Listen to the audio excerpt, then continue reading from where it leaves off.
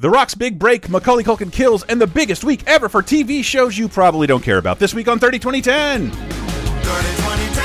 30-20-10. 3 decades, every show, sometimes associated videos. 30-20-10, 30-20-10. Surprises and excitement, yes, we're going to the 90s and 2000s and 2010s. On 30-20-10. Hello, everyone, and welcome to 30-20-10, the Laser Time Network's weekly pop culture time machine. I'm rushing through that because I fucked up the audio the first time. Hi, everyone. Welcome to 30-20-10, where we're taking you on a rip-roaring journey across 3 decades, 30 and 20 and 10 years ago in our pop culture past. Get it? That's the name of the show. This week, we'll be looking at September 28th, 22nd to the 28th across 1993, 2003, and 2013. From this week where we're sitting, open up those 3 portals, get ready to go back and look at all our favorite movies, TV, video games, music, and more. Hi, I'm one of your hosts, Chris Antista. Who else is with me? Hi, I'm Diana Goodman, and look, I went through Dazed and Confused quotes all night trying to decide what I was going to open with, and then I realized the one man who is dominating this episode, James. Diana, do you have a joint right now? No, I don't. Be a lot cooler if you did. Be a lot cooler if you did. But I'm J.R. Rawls, and there's only a few things I care about in my life. My body, my pad, my ride, my family, my church, my boys, my girls, my education, my art, my health, my community, my career, my adventures, my pets, my dreams, my spirituality, my legacy, my hobbies, my friendships, my personal growth, my music, my peace of mind, my favorite books, my sports, my passions, my cultural heritage, my environmental impact, my financial support, security, my sense of humor, my philanthropic efforts, my technology, my inner peace, my family traditions, my sense of justice, my home decor, my favorite foods, my meditation practices, my porn. Yeah. Wow. Perhaps the biggest, longest Don John reference the internet has ever known. My porn being the highlight there. My porn. I tend to it like a garden. Welcome to the show, everyone. We'll fill you in on what all that is. I gotta say right off the bat, I made myself the most miserable with television this week because there are so many incredibly notable television debuts that I don't think we're going to be able to celebrate properly, but I also don't think our audience cares.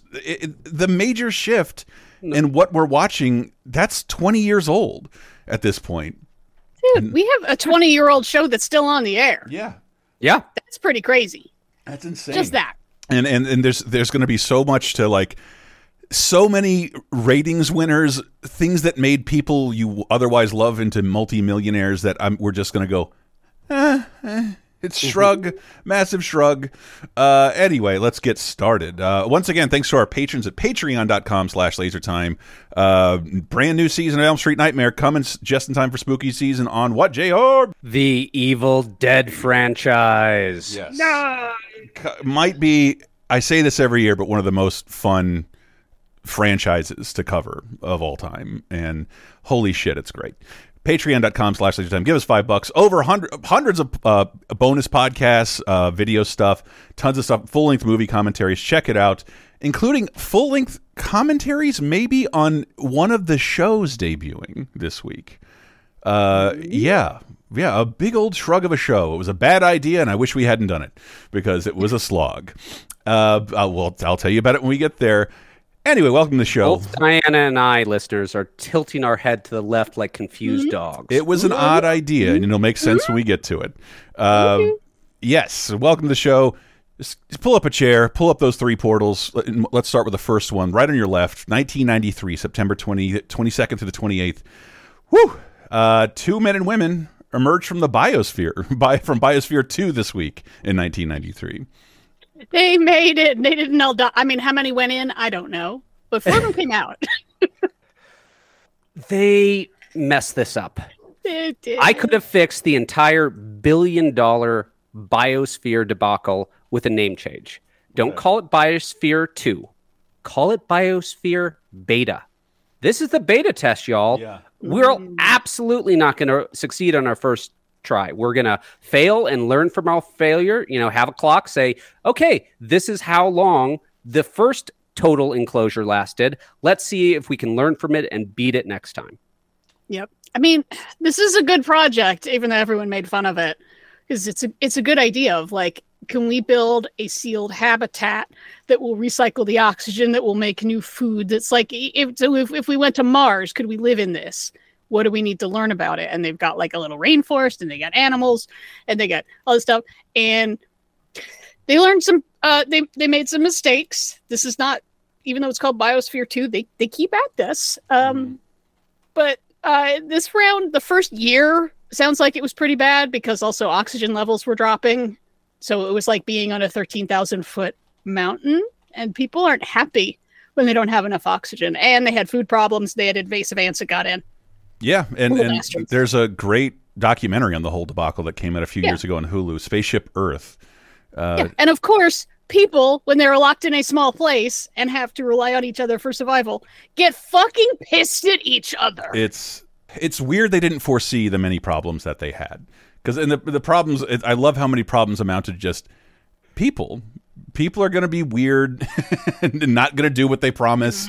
It's just, they're going to let you down somehow. But yeah, I love that documentary. Check it out. It's on Hulu. That's 30 years ago, folks. You ready to get into the movies? Because, ooh. Oh, yeah. Oh, there's so many movies this week. By the Sword with F. Murray Abraham, Eric Roberts, and Mia Sara. Sloane Peterson. As far as I can tell, this is the only 90s sports movie about fencing.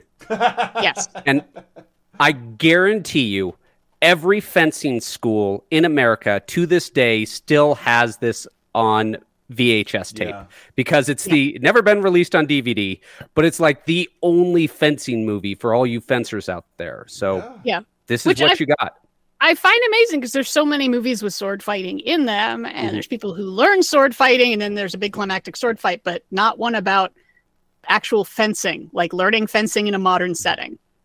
See, I've always wanted to learn fencing. Yeah. I've never done it outside of some light sword play at the SCA. So it's something where I'm like, that seems fascinating. So I decided to give this movie a try.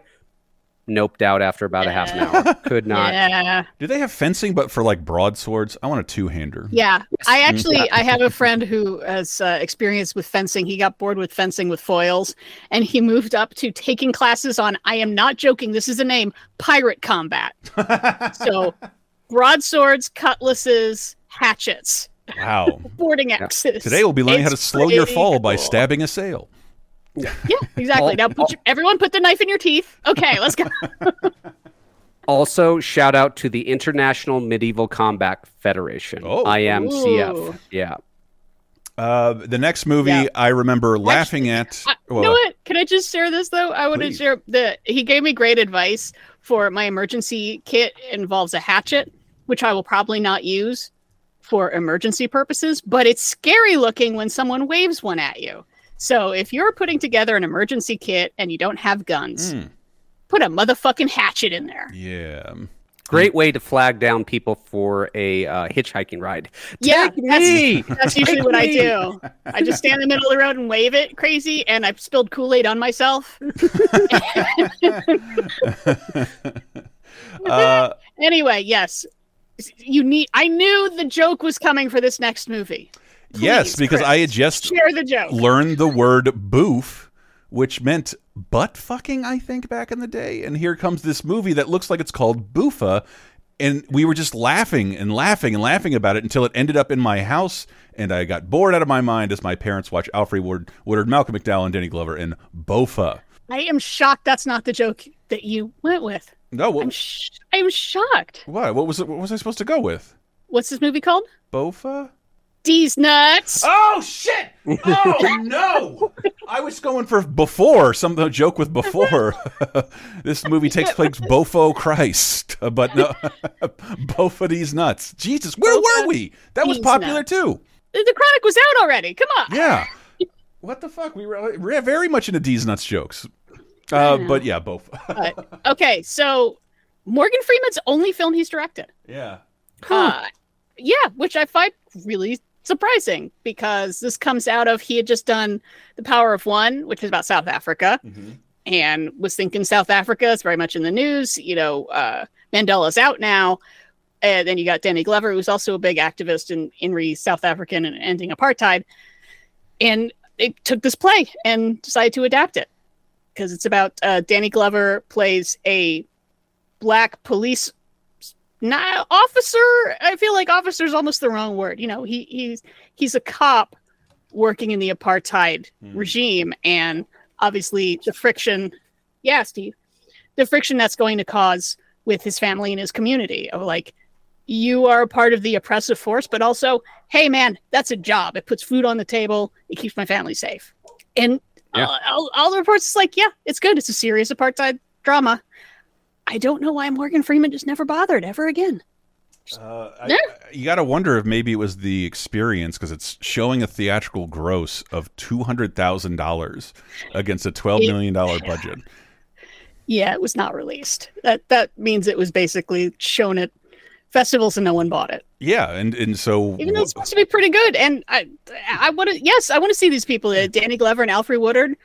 They kick ass. Come on.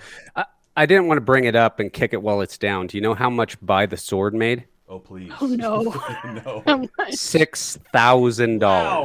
Oh, Wow. That is one screen for 1 week. Whew. Oh. Patreon used to Yeah. make more than that. Dark Dungeons, the movie, made more theatrically than By the Sword. In your face, Academy Award winner F. Murray Abraham. And I think you get his Oscar now. Good for you. the next movie, hey, maybe next year's franchise for Elm Street Nightmare, if we want to keep it really short. Warlock the Armageddon with Julian Sands, R.I.P., Paula Marshall, and Jonah Pacula. I hope that's how you say your name, like Dracula. Yeah, almost unrelated sequel to Warlock. Right. Yeah. From what I understand, the first movie was really into the like supernatural aspect of like the druids. This film is just straight up like, yeah, he's another horror monster movie. Enjoy. We want to make a franchise out of this. Let's not limit his powers to incantations. Warlock. I believe, did Warlock team up with another horror franchise? I can't remember. I don't remember. For some reason, I always thought these were like Albert Pune, like super cheapos, but like, no, they got okay production values. Yeah. You know, Yeah. it's a real movie, Jack. Warlock. Yeah. There's only 3 Warlocks. Okay. Yeah. That's definitely doable, even though I believe JR has already teased what he wants to do next year. And what JR wants, JR gets. Well, I teased it in our past, which is our listeners' future. So don't give it away yet. I'm not. And it's a clever move because we hadn't even discussed it. And like, well, now that you say it, I don't see how we can't do it. I don't want to edit that out. Anyway, moving on to the next movie. I'd say by far the most influential and famous movie of the week that we get to talk about, and this movie's got fucking legs. And I was slightly like, do I really need to rewatch this? I've seen this so many times, and it's rewarding every time you fucking watch it. Knowing, especially with what we know now, and the fucking cast. Speaking of TV I don't watch, even the people I don't know personally are all on major TV shows. Like, everybody here becomes super famous in some way. Dude, I found out that a special breakout guy from this got the job because he was at a bar and someone recognized the casting director who had done Fast Times at Ridgemont High, which we talked about as being like, you picked all winners. Yeah. How did you fucking do that? Every single one of them was an up-and-comer. They all hit it out of the park and have big careers, except for like one guy. They're all this unknowns. One, it's about 50-50 of Yeah. like, oh shit, these become huge stars. Yeah. And then people are like, oh, and I see him all the time. If you were to cast this movie 10 years in the future with the exact same stars, your casting budget would be at least $100 million. Oh, because look at this. Cole Hauser, Mariana Ribisi, Parker Posey, Ben Affleck, Nikki Katz, Matthew McConaughey. I almost want to point out, Ben Affleck, last time we saw him, I think he had one line in School Ties. Yeah. Voyage of the Mimi on Laserdisc. Pick it up. Voyage fucking of the Mimi. Anthony Rapp, Adam Goldberg, who's having a great week in 2010. Rory Cochrane, Sean Andrews, Mila Jovovich, Joey Lauren Adams, Wiley Wiggins, and Jason London in Richard Linklater's Dazed and Confused. George Washington, man, he was in a cult, and the cult was into aliens, man. You didn't know that? Somewhere between free love and safe sex, Benny! tie-dye and buttonfly, We should be up for anything. Ed Sullivan and MTV, Sounds stupid, doesn't it? there was a generation The 60s rocked. The 70s, they obviously sucked. that was dazed and confused. Maybe the 80s will be radical. Rated R, now playing at select theaters. Yeah, it's just when my memories of this are unremarkable, but they're all crystallized in how remarkable it is for just this unremarkable slice of life. I couldn't stop thinking about Boyhood. Like you keep thinking like this big dramatic thing is going to happen, and it's like, nah, it's just showing you a realistic version of life. Slice of life. This is 12 hours, maybe 14 hours, 16 at most in these people's lives, and it's just meant to put you back in a moment of time. One thing that amazed me is how non-judgmental I feel the camera is. There's some hazing in this film, and in no way, shape, or form do I think you could film hazing in a 2023 without judging it the way this film refuses to judge it. Oh, I kind of disagree there. There is a scene of hazing where, because the whole thing is, it's the last day of school, the people who are becoming seniors get to haze the people who are becoming juniors. So that's the 8th grade, people leaving 8th grade, so the 13 and 14-year-olds. And the girls, they get a bunch of food dumped on them, they get yelled at like a drill sergeant, they get driven through a car wash. That sucks. But the guys get paddled. And the scene of them keep chasing this kid down and chasing him down when they finally just catch him. I thought it kind of, honestly, it made me think of the rape scene in The Accused. Wow.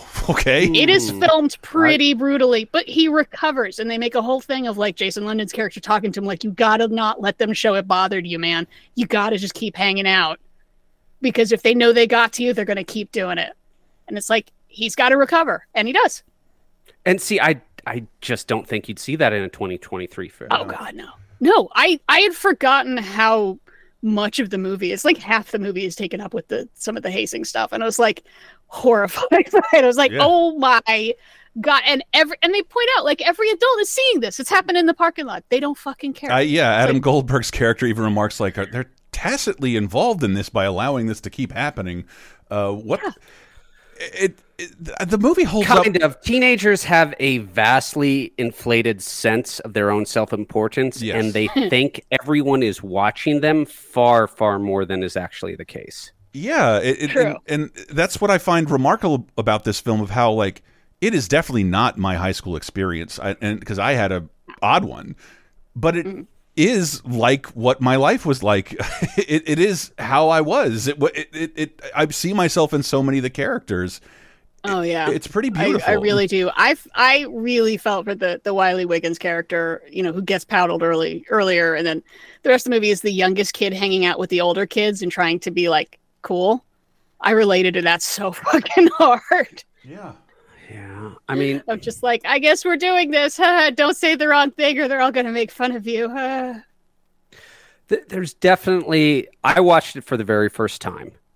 Just missed it in its original run. It wasn't. That's another thing about it. It wasn't successful in its theatrical run. Its legacy was paved years and years later, and keeps on going. It's pretty remarkable.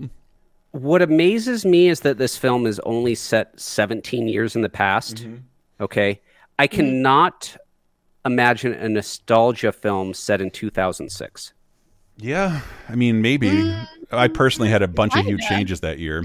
Switch coasts. Yeah. Well, now, if we're going to bring up numbers, it's time for me to bring up something that was just in Classic Corner, American Graffiti. This goes great with American Graffiti. American Graffiti has multiple plots going on, and this has practically none. But it's the same thing. That's what, 12 years before? Yeah. And it's the same thing of just like, it's the end of school and we're just sort of hanging out and trying to figure our shit out. I don't know. And what are we doing? We're cruising around in cars because we have nowhere to go. We're just driving circles. See, cruising is something that I have zero experience with. I saw it all the time in movies. See, okay, so walk me through this. You're in a car, Chris.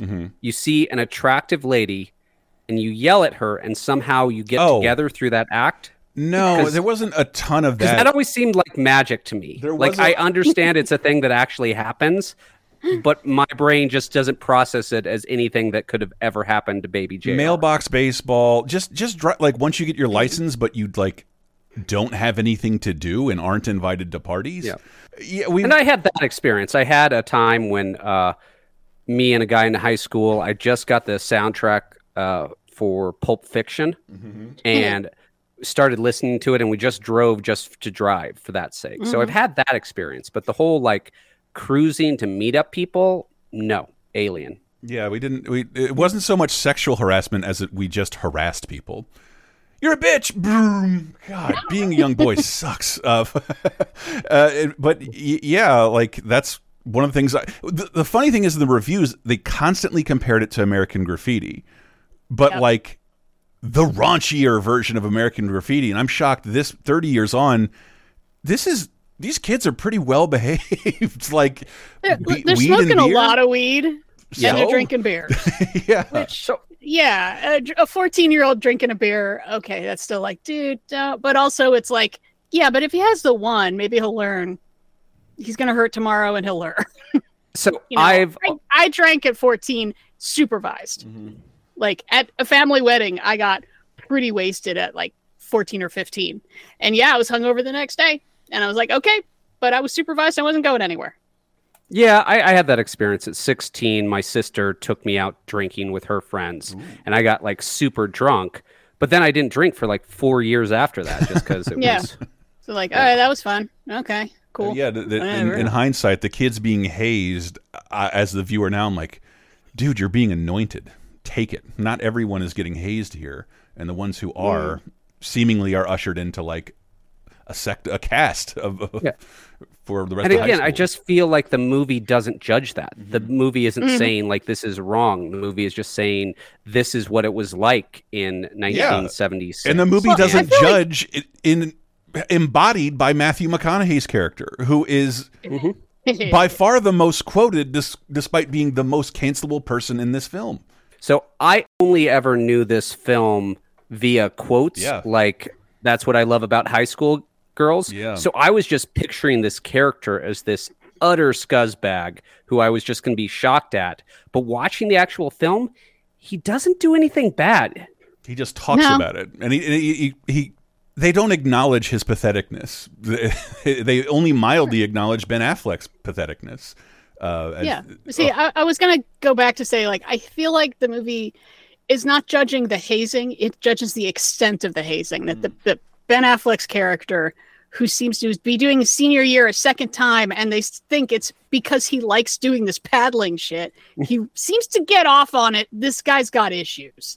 I was wondering if there was something like sexual there. Yeah, and he's the one who gets the comeuppance because he's the one who's taking it too far. Everyone else is just sort of paddle, you know, not really hurting anyone too bad. And yeah, he's the one who's like, he's winding up, he's hurting people. Yeah. This is such an odd film, though, because it really it's there's not a lot of films like that. Like, okay, this podcast is in many ways a friend simulator. It's simulating what it's like to have friends. There are very few movies that I think are friend simulators, but I think this might be one of them. Yeah, that is a good point. Also, I want to say I was keeping track and I watched the time. 40 minutes almost exactly is the first time Matthew McConaughey says, all right, in a movie. 30 years ago. And that's another fun issue. This is Richard Linklater's first studio film. He sometimes gets forgotten for like paving the way for indie films in the 90s with Slacker.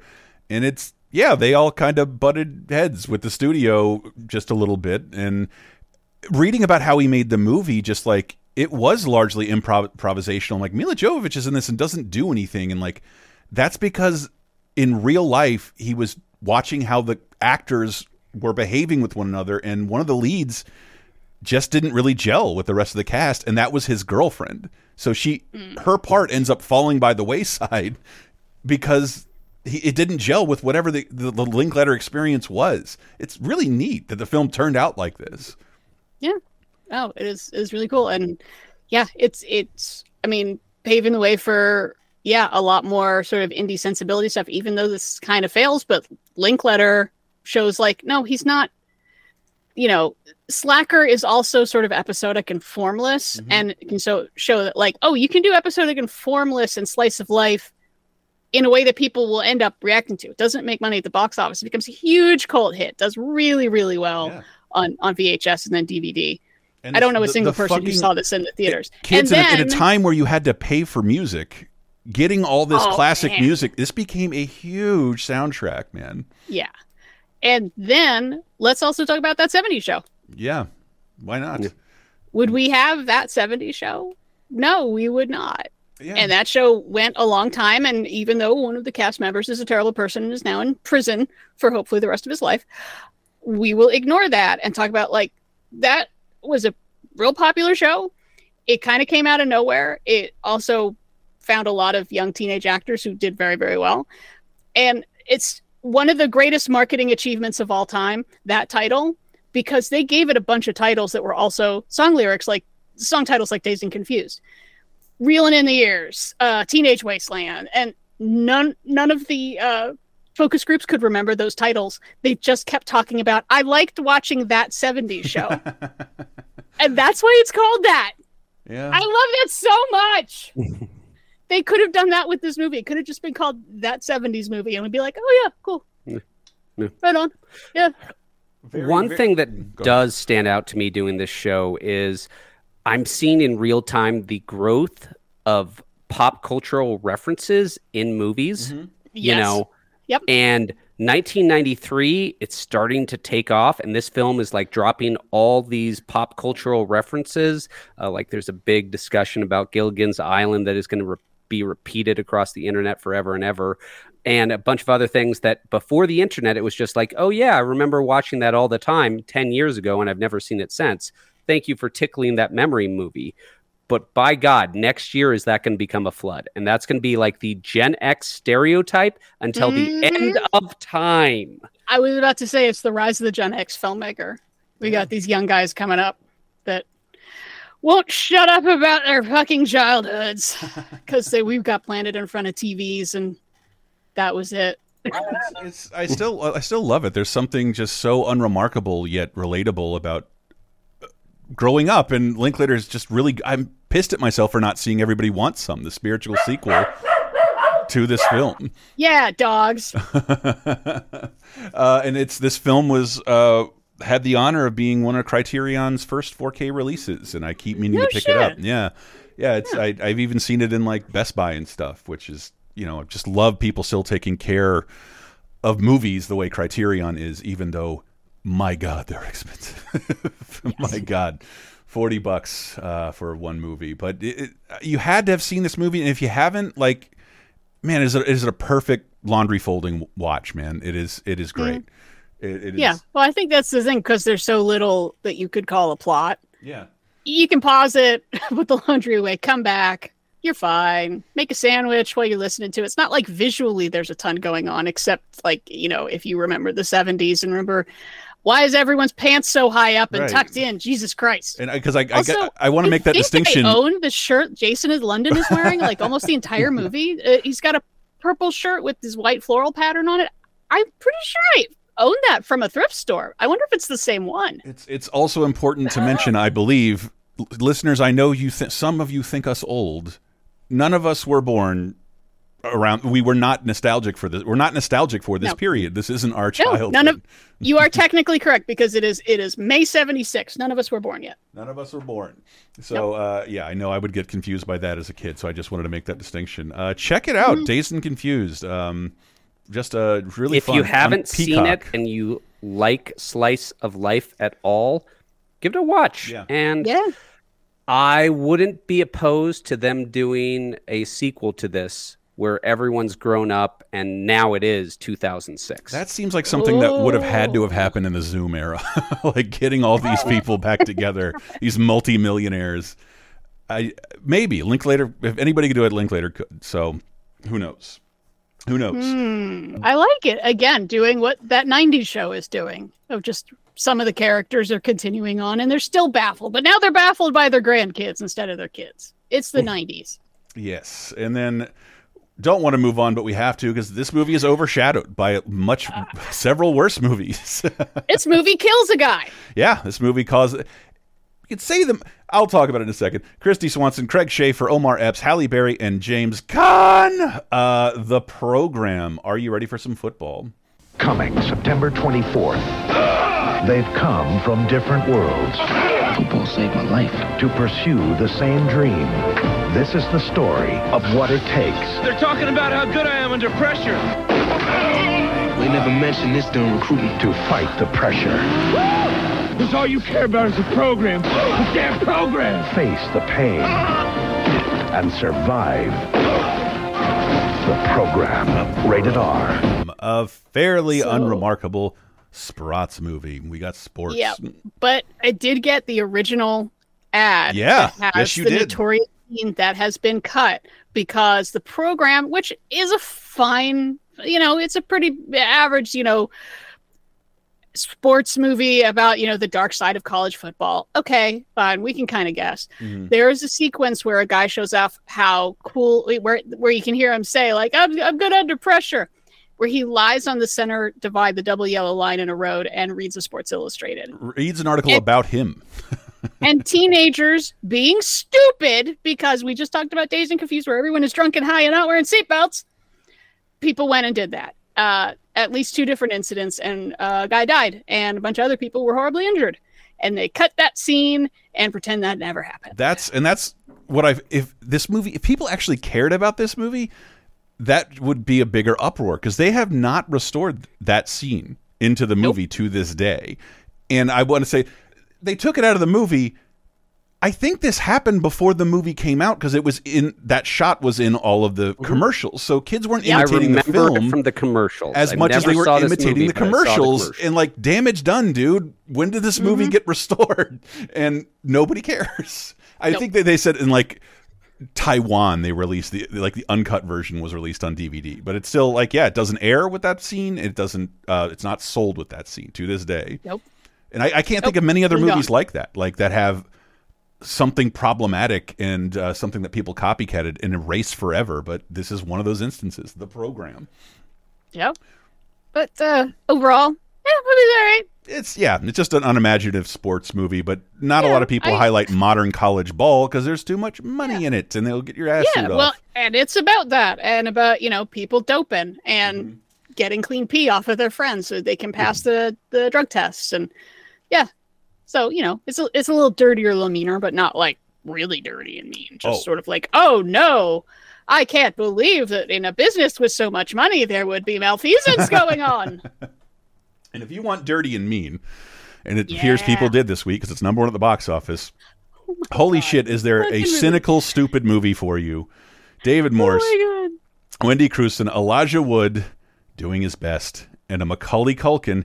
Yes, an R-rated Macaulay Culkin movie right after Home Alone. We have The Good Son. From the director of Sleeping with the Enemy. Daddy's got to come back here. What's wrong? It's Henry. He's been doing things, terrible things. Targeting. He's really evil.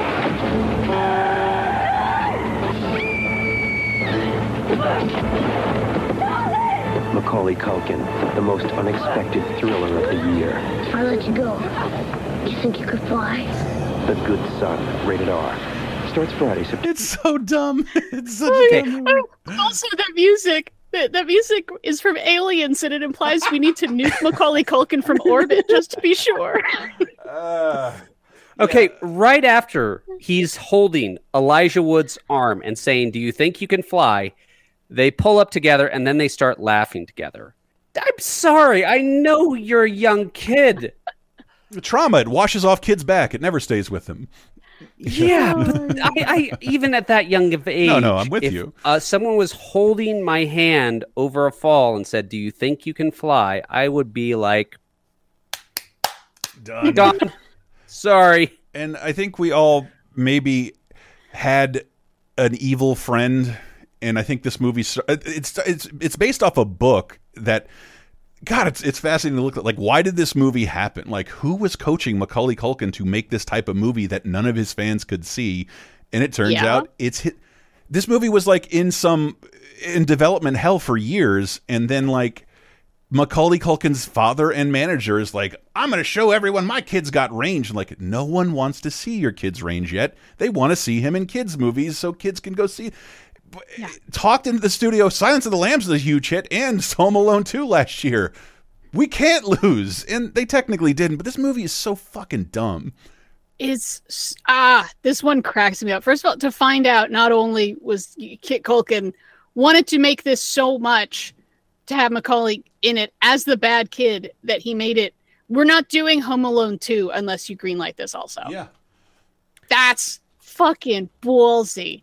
And you got to cast one of my other kids in the role. Oh, you got to throw in some other Culkins too. I think Rory's in the picture. He's the dead kid that's killed by Henry, the evil little kid. And that's, kids are malevolent forces of evil, but not innately evil. And that's why this is so silly.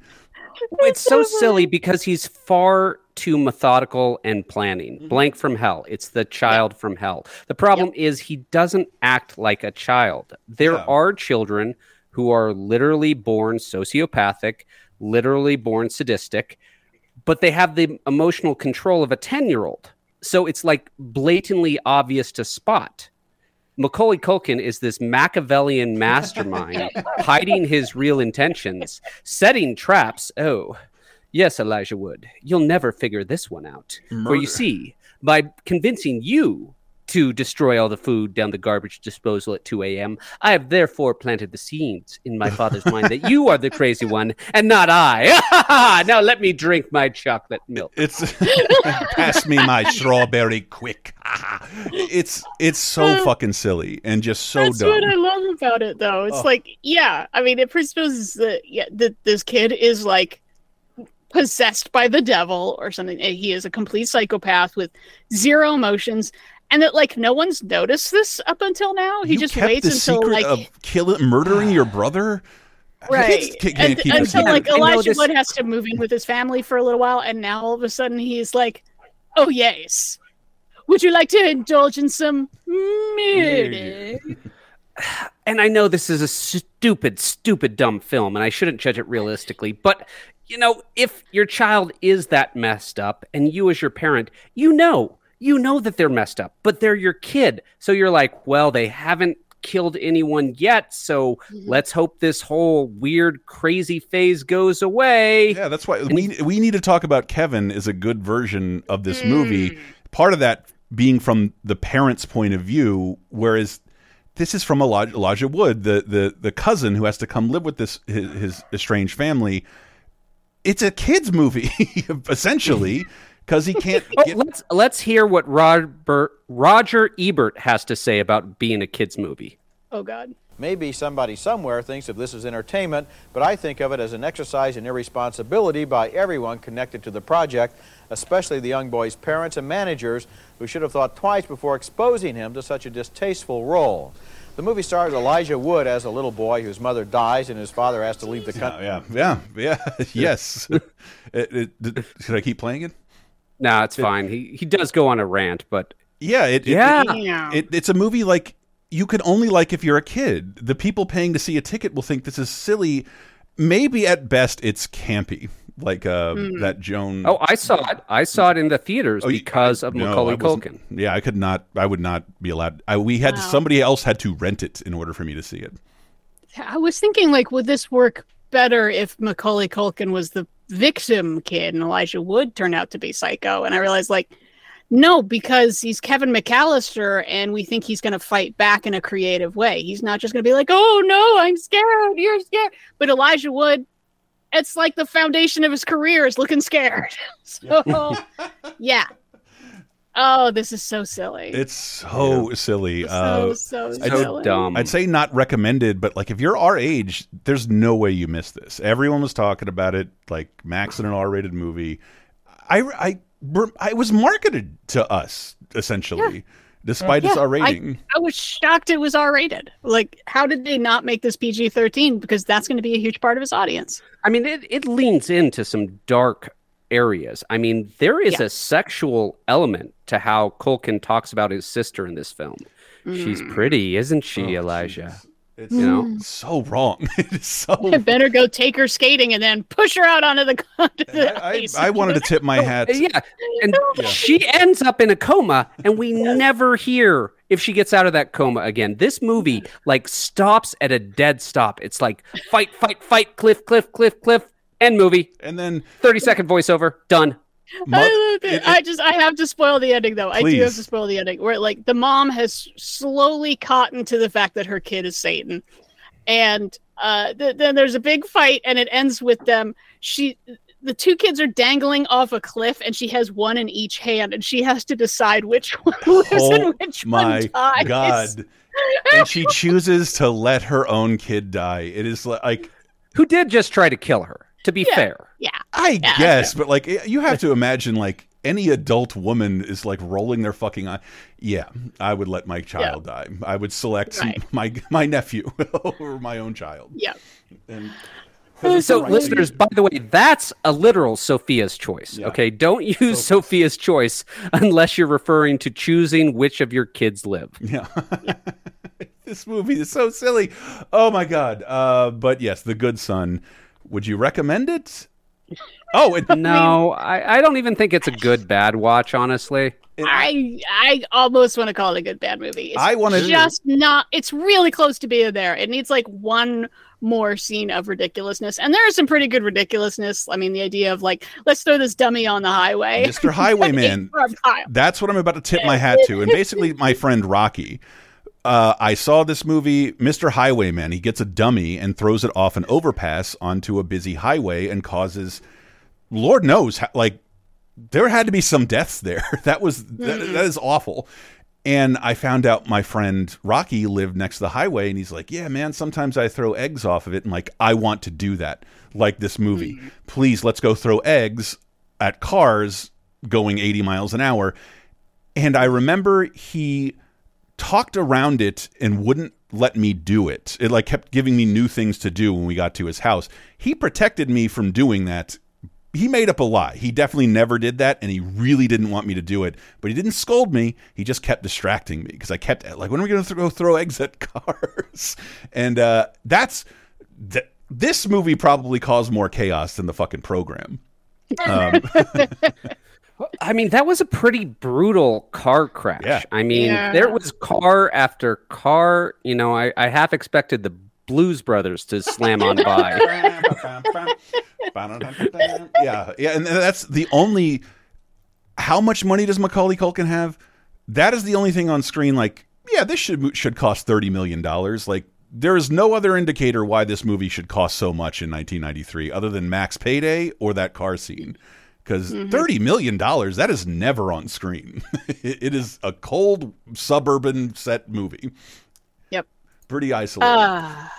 Anyway, let's move on to some things you might have been watching on the small screen. 1993 television, September 22nd to the 28th.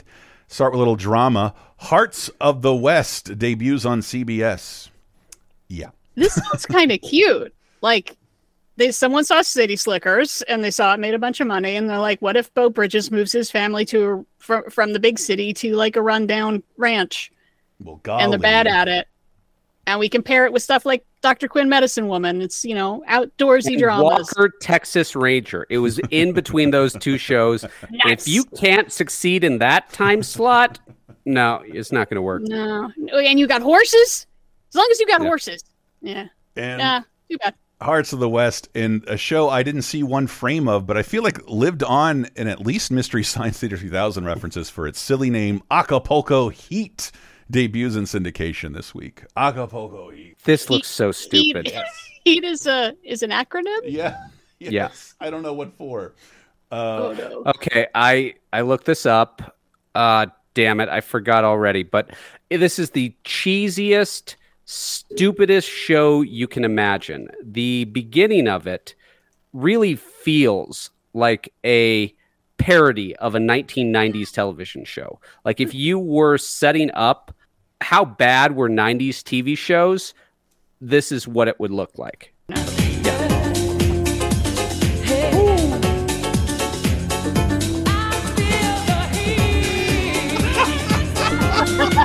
By the way, HEAT stands for Hemisphere Emergency Action Team. So the plot is you've got a bunch of top secret agents, and they decide that the only way they can go undercover indefinitely is if they constantly pose as models and photographers at a beach fashion business. So that's why all of our ladies have to wear bikinis, viewers. It's perfectly logical. Gotcha. Holy Lord. Yes. Oh my God. Did Fabio appear on the show? You're goddamn right Fabio appeared on the show. Yeah.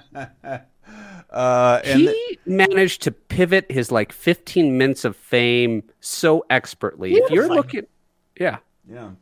And hard pivot into sitcoms and a show, a rare show from this era. I have a lot of praise for. Boy Meets World debuts on ABC, and I'm the young one for once on this show because I grew out of the show relatively quickly.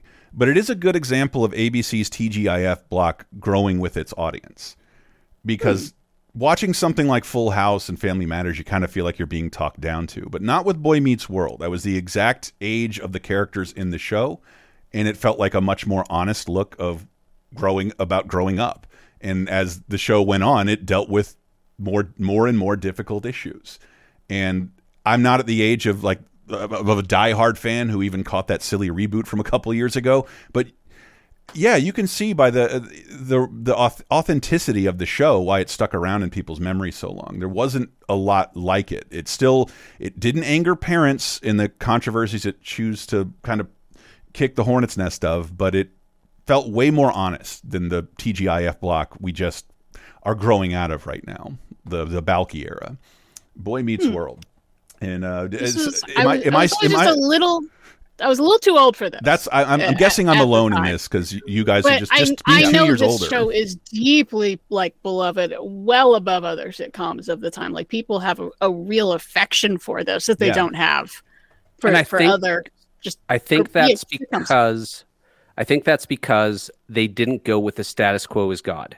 They chronicled this kid's journey from boyhood to adulthood pretty much real time, starting a new grade every season, ending up with him college and married.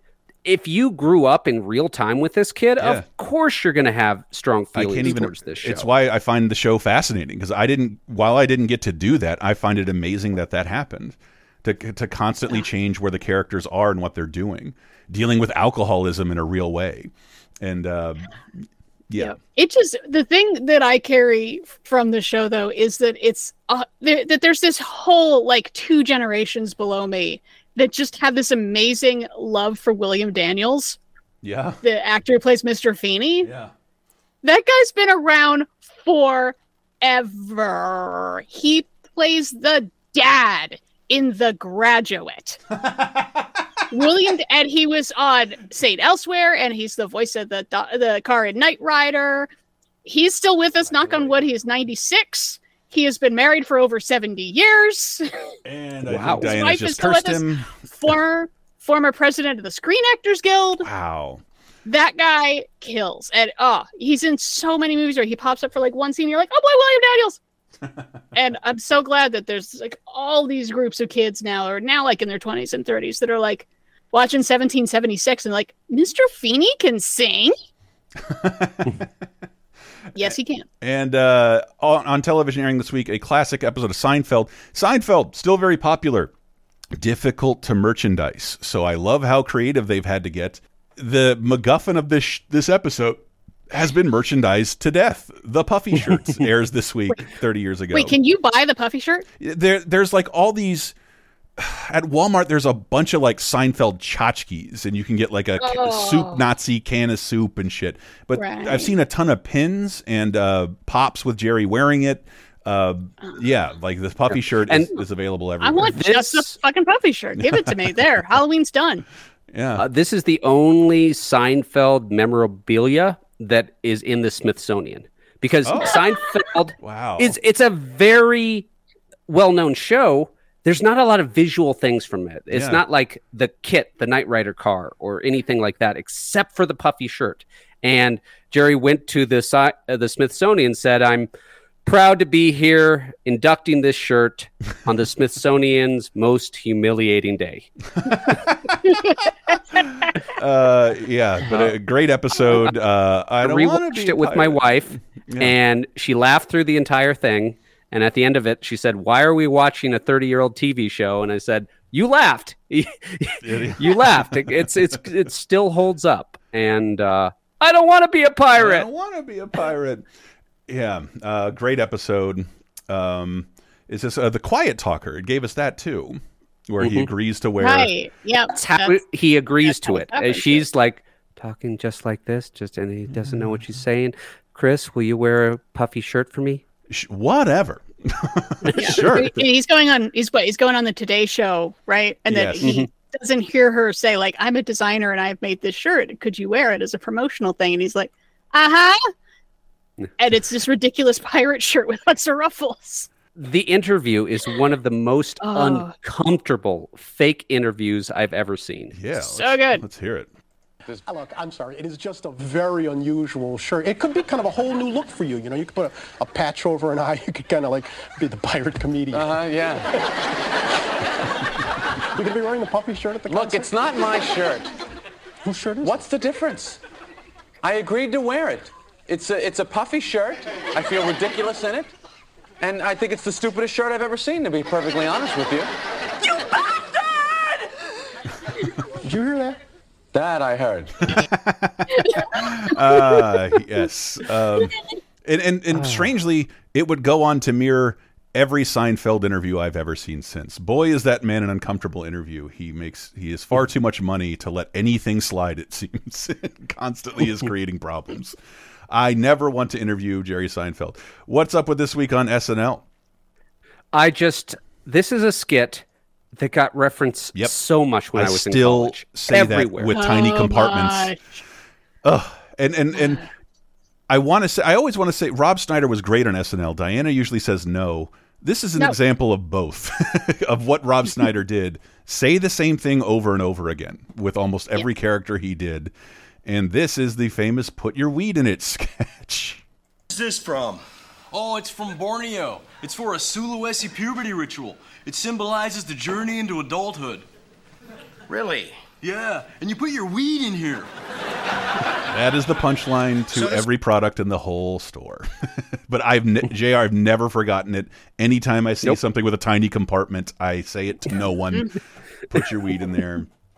And how antiquated will that seem in a few years? Like, Mom, Dad, why did people hide their weed? Well, you see, Junior, marijuana back in used the to be days naughty of and illegal. Prohibition. Yes. I was thinking about that a bunch with Dazed and Confused, thinking about what low-grade ditch shit they were all smoking. They're probably stone cold sober. Yeah. Weed sucked back then. Oh, yeah. You didn't have a choice. Now weed kicks ass, and I'm kind of sick of it. Like, there's too much to understand about it. Being hot and cottonmouth. Ugh, smoking actual weed during the day. Get the fuck out of here. Give me some synthetics. Let's move on to the games of 30 years ago. The 22nd to 28th of Sept. Let's focus on Super Nintendo here. Some really fun ones. The Captain America and the Avengers port for Super Nintendo. Port of the arcade game, just play the arcade game. It's much better. It's so good. It was kind of my introduction to Iron Man back in the day.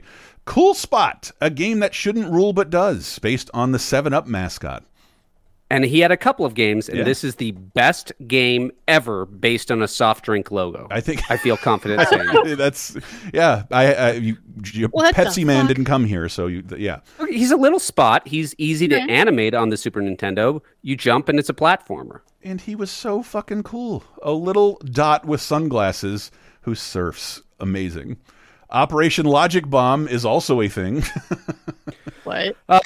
No saves, no pass codes, no hope. This is a pure gun game with some interesting power-ups. Like you've got a Total Recall type hologram that you can use to lure enemies away, but not really something people would play today unless you save scum. Same with Super Widget. This is not something you download to your phone.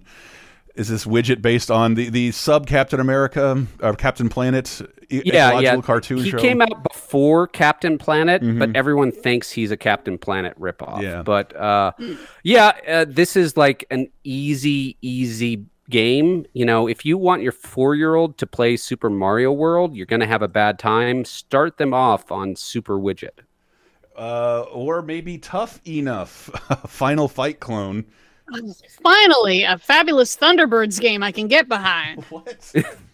No, it's not based on the song? No, it's no. It's Do you know what spelled the original Japanese title, though, was Dead Dance? Way better name. And if you look at the box art, the worst American box art I think I've ever seen. It's just a guy yelling, "Hey, punk, are you tough enough?" taking up the entire box. Terrible. Or is it great? Are you tough enough, Chris? I am. I played this numerous times. I have a tremendous affection for Final Fight clones. Want to do something with that someday. Anyway, Utopia, the Creation of a Nation for Super Nintendo. Best place for civilization builder. Oh. Yeah, other than the original SimCity, I don't think there's a good strategy game on the Super Nintendo. Kind of a tough platform to do it on. And Rocky Rodent. Wait, no, Awesome Possum is the ecological warrior. Rocky Rodent is just dope. So, kind of a dark plot for this fun kid platformer. You owe the mafia money, and they kidnap your daughter. That's the plot. If I knew it was that easy, I might have a daughter just to get the money. I don't need the daughter. I'm looking at the cover right now, and Rocky Rodent is running through air, and he's got red hair and red sneakers, and he seems to be pissing off Donald Trump in a car. Well, your hair is your attack in this game, and your power up is hairspray. I'm not joking. That's true. It's Popeye spinach. Okay. And lastly, one of the coolest games ever, totally forgotten about, because I mean, you're technically Mario shooting. Yeah. For like one of the only times ever. This is the only Mario first-person shooter that's ever officially been made. Yeah, it's called Yoshi Safari, and you don't see Mario because you're in you're behind his eyes. You see Yoshi's head. Might be one of the best games for the Super Scope 6, the bazooka peripheral. The ridiculous. I can't think of what would top it, and it's not that great, it's really repetitive. Get used to just shooting Goombas a bunch of times. But the biggest sprites in the Mushroom Kingdom, second to Battle Clash. I think this is one of the better Super Scopes games, and most of them aren't great. Rare book sighting, though, in this episode. What do we got, JR? Books 30 years ago. We have Nightmares and Dreamscapes by Stephen King. And this is the hardback that I, JR, personally bought 30 years ago. Wow, that rarely happens. That is a doorstop, motherfucker. Yep. How many pages is that? This is 803. So at 15 years old, I read a 803 page book, and I loved it. This is without a doubt the book that got me into Stephen King. I had been aware of him, but this is the one where I just was like, yeah, this author is my jam. And right after this, I started reading The Stand, It, The Shining, all the classics. And there are so many stories that have stuck with me 30 years after reading this. It's hard to do a good short story collection because it's hard to have it all be a theme, like an album. An album has a mood where one song goes into the other. You can't really do that with short stories as well. I'm sure you can, but it's not as common. So Stephen King just throws in these little writer bits on each story. And this is what I was thinking of this story. And this is an interesting story about how I wrote it. And I was so enamored with it. That's in the first edition of the book. That's really cool. Yeah. I really like that about King. That I was a young kid. I was getting driven somewhere by a babysitter, and long drive, like 2 or 3 hours. So she starts talking to me about my life, what's going on, and I start telling her about the book I'm reading. She says, what's your favorite story? And then I get into this like in-depth repitch of some of these Stephen King stories. And I get so excited. I open up the door as a dramatic reenactment while we are going like 55 miles down the highway, just for a short second. And she was like, that's fine. Never do that again. And it's not to be confused with the TV show based on the book. Right. Because well, they copy these stories. That's what it is. 3 of them out of the 8. They take 3. Yeah, I recognize a couple of these stories. Crouch End, I mostly recognize because I have a friend who actually lives in that's a real neighborhood in North London near Arsenal. And I forget where it was where I saw, there's a Stephen King story called Crouch End. That's awesome. I love that neighborhood. And it's like about a Cthulhu monster coming. It's like, nice. And the book gave us... ones that really stick out to me are Dolan's Cadillac, where a teacher tricks a mobster who killed his wife into driving into a ditch and then has to fill in the Cadillac with dirt so no one will ever discover it. There's a great one where a couple goes to a creepy old town and everyone's like, you should leave. And they're like, we're not leaving. And you should leave. The toads are going to eat you. What are you talking about? And then a rain of toads comes and eats them alive. And that's how the town gets another good year of prosperity. But the two that really stick out on me are Umney's Last Case, where it's a 1930s noir detective who's a fictional character in a fictional universe. And his author is trying to switch places with him. He's trying to take over his fictional character's life. And the fictional character ends up in the real world. And a line's always stuck with me is like, yeah, I always said I never gave a shit. But then I found out it was actually true. Because he was living a life of fiction where he's never pooped before. But in the real world, he had to go poop for the first time. But the one that really, really sticks out with me is Rock and Roll Heaven. A couple goes to this area and they start noticing all these famous dead musicians doing like just jobs around town, and they try to escape and they can't, and they're cursed to listen to a concert with every single dead rock star every single night. So like times a whammy bowl. So they just every night it's a concert where every single dead rock star plays a full concert. And then you got to do it the next day. Imagine they'd want a night off too. The book did give us, I don't know, The Night Flyer, which I categorize as one of the worst Stephen King adaptations. It's a hilarious movie with Miguel Ferrer, but one of the lowest rated Rotten Tomatoes wise of Stephen King's adaptations. Dolan's Cadillac had a movie. I didn't even know that. And then we ready to move on to music. Music of 1993, 22nd through the 28th. Mariah Carey's Dream Lover, still #1. Other new releases include Very by the Pet Shop Boys, Face the Heat by Scorpions, Big Red Letter Day by Buffalo Tom, 187 He Wrote by Spice One, Believe in Me by Duff McKagan, Body and Soul by Rick Astley, Cowgirl's Prayer by Emmylou Harris, Easy Come Easy Go by George Strait, Return of the Boom Rap by KRS-One, Laid by James, and They're All Gonna Laugh at You by Adam Sandler. Yes. Yep, you were just talking about that a while ago, wasn't it? Yeah, I was, because Kathleen Turner's got some big tits. Before streaming and reruns, this was the only SNL on demand that existed. Adam Sandler's They're All Gonna Laugh at You. Yeah, so let's close out with look, I get the Carrie reference, speaking of Stephen King, but that's a pretty optimistic title, bitch. Well, and so we want to take us out with some Lunch Lady Land.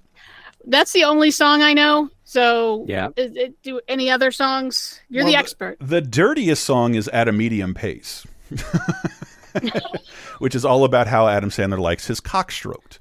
And yes, but let's go with Lunch. But Lunch Ladyland has Singing Along to Sloppy Joe, Sloppy Joe. Exactly. And before there was The Lonely Island, they let him make a music video basically on SNL with Chris Farley. And I believe there is an actual music video, not an SNL sketch, with Chris Farley as the Lunch Lady that I only recently found out about. Because where were you going to watch Adam Sandler music videos in 1993? I don't even know where they would air.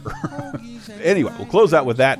Stay tuned, people. We got to talk about kind of the christening of The Rock right after this.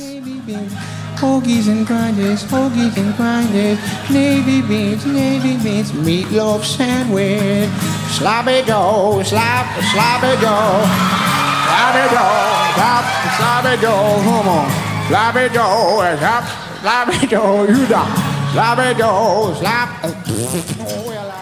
Would you like exclusive bonus podcast commentaries and more from the LaserTime crew? Then we strongly encourage you to support this show on patreon.com/lasertime. It supports not only this show, but all the rest of the LaserTime network. You'll get commentaries, play games with the hosts, see exclusive videos first, and receive an uncut weekly ad-free podcast bonus time. Speaking of which, here's a quick taste. The 1980s were the golden age of mean hard R comedies. I think I was remembering my sanitized commercial television viewings because, like, Beverly D'Angelo's naked for, like, no reason, and I totally forgot about that. I had forgotten all about that. Because that shocked me, too. I was like, wait a minute. We see her boobies a couple of times. I don't remember that. This might be a fact. This is the 4th National Lampoon movie? I was shocked to find that out because there's 2 I have never seen or heard of in between Animal House. 2 that are kind of lost. One of them's called National Lampoon Goes to the Movies. And Class Reunion. Class Reunion, yeah, that's right. I think this is the last movie where it's clearly defined, like, Harold Ramis is involved in this in some way. Like, we have some DNA of people who worked at National Lampoon magazine, and now it's just kind of like anything goes. Now it's kind of like stoner frat comedies, but not always. It's really weird. The company doesn't exist, and they sold the name to put on shitty movies that are, like, already being made, I believe, and they'll affix the National Lampoon's.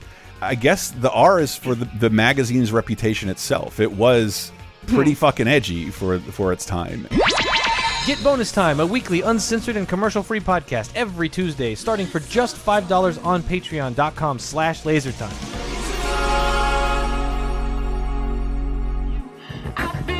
Around for ages, but I'm terrified of you. Run my finger across the stage, but yet I'm terrified of you. I wait my whole life to find the right one. Then you come along and that freaks me out. So I'm frightened. Dracula's wedding. You know I'm terrified. Coming into 2003 with Dracula's Wedding off of Speakerbox / The Love Below. Still the last album by Outkast, which is on Rolling Stone's best 500 albums as of 2020.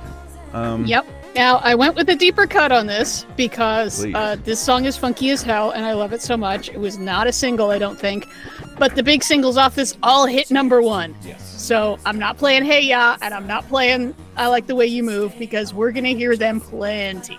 Yeah. This song is so funky. All right. Stealing from Matthew McConaughey. Other new releases from September 22nd to 28th, 20 years ago, 2003. We got Bananas by Deep Purple, self-titled album by the Dresden Dolls, World War III by KMFDM, Want One by Rufus Wainwright, Unwrapped by Gloria Estefan, Untying the Knot by The String Cheese Incident, Stumble into Grace by Emmylou Harris. Hey, look at that, 10 years later. Self-titled album by Cilla Starr, Some Devil by Dave Matthews, his only solo album. Weird. Do a solo album when you own your own band. Results May Vary by Limp Bizkit, North by Elvis Costello, Natural Selection by Fiyul, The Long Road by Nickelback, Go by Vertical Horizon, Murphy's Law by Murphy Lee, and Shake Your Tail Feather by Nelly, P. Diddy, and Murphy Lee is still #1. Little bit of news to bring you in. A little bit of news this week. Not much, it looks like. The only thing I saw we'll talk about probably in one of the movies we're going to be mentioning. Here's your shitty news story. You know who has the #1 book this week, 20 years ago? Madonna. Sex? No. Her children's book, The English Roses, is at #1 right now. And I guess is either starting or perpetuating a celebrity writing a children's book and immediately making a ton of money off of it. Let's get into the movies of 2003 then, shall we? Daryl Hannah, Maggie Gyllenhaal, Marcia Gay Harden with Casa de los Babies. Yeah. House of the Baby. What? Yep. Casa de los Babies. It's a very, very small John Sayles joint, as John Sayles joints often are, where it's about a bunch of women who have to like make a residency requirement before they can adopt a baby from another country. And it's just about them waiting around, and the parents who are about to give up their kids for adoption, thinking like, well, but they get to go to America, they'll have things better, but I'm still my baby, and I wish I wasn't doing this, but maybe this is for the best. And yeah. And what do you want? It's John Sayles. John Sayles fucking rules, and you should probably just watch all his movies. Yes. All of them. Instead of the next movie, Harvey Fierstein, Eileen Essel, Drew Barrymore, and Ben Stiller. Drew Barrymore, internet darling right now. Duplex. And it's just like, how do you make The Money Pit look like a classic? Duplex. Duplex. Is this, I think, the last movie directed by Danny DeVito? I think he just gave up. Yeah. After this, which is a shame. I mean, this and Death to Smoochie back to back is like. But War of the Roses, what a great one. As I understand even Hoffa I liked. Yeah. Come on. As I understand this is the adult version of Dead Man on Campus, because they bought a duplex with an old lady who lives on the rent-controlled top floor, and they're just expecting her to die. They are actively wanting her to die, and she keeps not dying. Hilarious. Which sounds like there's more you could do with it, and she's really, really annoying. But like the good son, whenever the cops show up, she's like, I'm just a sweet old lady. What are you talking about? I'm innocent. Turns out, she's underhanded, and then there's a twist at the end where she was in on it the whole time. Indeed. Which, yeah, it just sounds like there's a good idea that you could have done more with. I know I saw basically no good reviews. No, People really did not like Duplex. It was trashed. It's just a shame. But, hard pivot into Mark Ruffalo, Scott Speedman, Amanda Plummer, Sarah Polley in My Life Without Me. Didn't see it. I mean, I don't think we can technically call this mumblecore, but it is like an indie about a woman who she's pretty young, but she finds out she's only got a couple months to live, and she just decides to try to do stuff she didn't do before, and also like record messages for her kids for the next 18 years. And the reviews are pretty good. It's a very small indie. It's the kind of thing that is elevated by performances, and Ruffalo and Sarah Polley both kick ass all the time. So, yeah. What do you want? Well, how about an erotic drama? That's an extremely British erotic drama. Emily Mortimer, Peter Mullen, Tilda Swinton, and Ewan McGregor in Young Adam, I believe, received a rare NC-17 rating stateside. Because I did not get around to this, but I can think of one reason. If Ewan McGregor's in a movie, it might pull an NC-17, and that's his dick. Yeah, man, love showing his dick. I think he did it for like his first 6 movies, like just showing his dick. That and graphic and somewhat violent sex scenes. Yes. Where, like, he works on a barge with Tilda Swinton and Peter Mullen. He's having an affair with Tilda Swinton, and then they find a dead body, and then there's a flashback to, it turns out he knew her and their relationship, and everyone's double-crossing each other and being extremely grimy and working-class British. Yes. Yeah. I mean, it sounds pretty grim. I saw it and did not remember anything from it 20 years later. But I mean, if Peter Mullen's there, it's going to be grim and British. Well, good. Let's stick with Europe then. Lindsay Duncan, Sandra Oh, Diane Lane. It's Under the Tuscan Sun. Welcome to Tuscany. This Friday, fall in love. Francis bought a house in Tuscany. Under the Tuscan Sun. There's hot water in the toilet bowl. This is really bad, isn't it? Not if you want to give your butt a facial. It's funny, seductive, touching, sexy, and smart. Diane Lane is Oscar-worthy. Good things can happen. It's such a surprise. It's the most beautiful film of the year. Freedom. Under the Tuscan Sun. Rated PG-13. Under the Tuscan Sun. Diana, so take this it. is a very rare film for me in my 30-20-10 viewing. My wife and I were watching it. We had to stop halfway through due to time reasons, and I am going to watch it after this show is over. And I loved the first hour. It was a really sweet, funny at times, beautiful scenery. Italy's gorgeous. Who would have guessed? What? Yeah, and I watched this movie in a rare case for school. Really? Yeah, I one of the coolest courses I reflect on quite a bit. It was travel nonfiction in my creative writing degree. And yeah, I don't think I've read more books that are basically just this.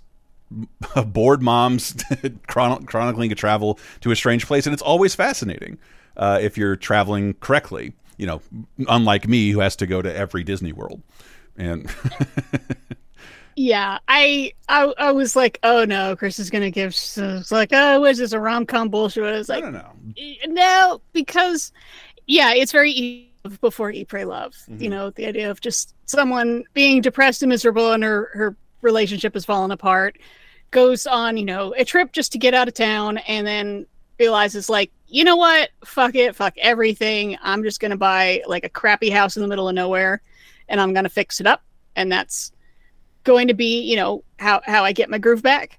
And goddamn, yeah, of course, I love it. That is kind of my fantasy. Yeah. I'm also in the middle of doing a bunch of like hands-on building shit around my house right now, so it's like seriously relating to the like, oh good, I got the tiles fixed. Oh god damn it, they all fell out. Fuck. And then like when you finally get it right, you're like, oh, accomplishments. Apply that to me and my dollar store Halloween craft that's going on. Boy, do I have pictures to show you guys. I bought my mom's house.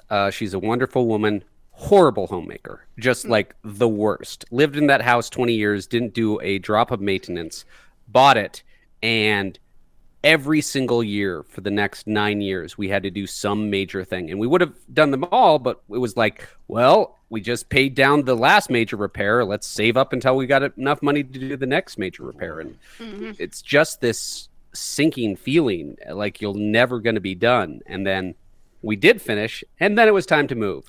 Yay. Yeah. But this film captures that. Yeah, I say I'm in the middle of the professionals did the professional thing, and I'm pretty much just sort of doing the cleanup. And it's still just annoying and frustrating, but also like really satisfying of like, okay, well, nothing's got a square angle and not a single wall is actually level and flat. But I'm going to make it work. Did that work? No. Did that work? No. Did that work? Yay! Except that this isn't goddamn Tuscany. So, yay! Yeah, it was kind of like taking a little vacation, but also I could relate to it because of all my goddamn hardware that I got lying around the house right now. So, I was expecting to roll my eyes like I did at Eat, Pray, Love a lot, but nah, I loved it. Also, Diane Lane is just she's just so charming. Mm-hmm. And even though she's like one of the most beautiful women ever, I always find her like really relatable. Yeah. She somehow managed to like, I'm the plain girl. I'm like, you are a Miss America winner in every respect, but yeah, you're always presented as the plain girl. Yep. And, yeah, she's like attainably hot. Yeah, well, yes, not in a anymore. way. For movies. I'm saying for me, not for her. Yes, unattainable for me. But yeah, so like under the Tuscan sun of like, yeah, you just want something just sort of light and relaxing. Yeah. And it's like, who doesn't love a story of like, who, as an adult, even as I get older, like the fantasy of dropping out, dropping out, but less depressing than like Into the Wild, like something a little more happy. Yeah, no, I don't hate Diane. I don't hate. Have seen. All right. Have seen. Yay. Own it on DVD. And then the next movie I also owned on DVD. It beats out Under the Tuscan Sun, but Under the Tuscan Sun sticks around the box office. It becomes a crazy moneymaker. Yeah, but also costs way less than this movie, which ends up like barely breaking even. I don't know if it even broke even. Yeah, I imagine. Remember, DVD sales at this point were like encompassing, I think, over half of a movie's gross at this point. It was kind of a new avenue for movies to make money, which they don't do anymore. Yeah. Rosario Dawson, Christopher Walken, Sean William Scott, and The Rock, and not his debut, not even his starring debut, but his like movie star debut, The Rundown. He's a good man. I do not want to hurt them. In a bad business. I do not want to fight. But even good men... We are not fighting. ...get pushed too far. Try to be reasonable. This Friday, see the movie that marks the arrival of The Rock. I'm impressed. As a bona fide movie star.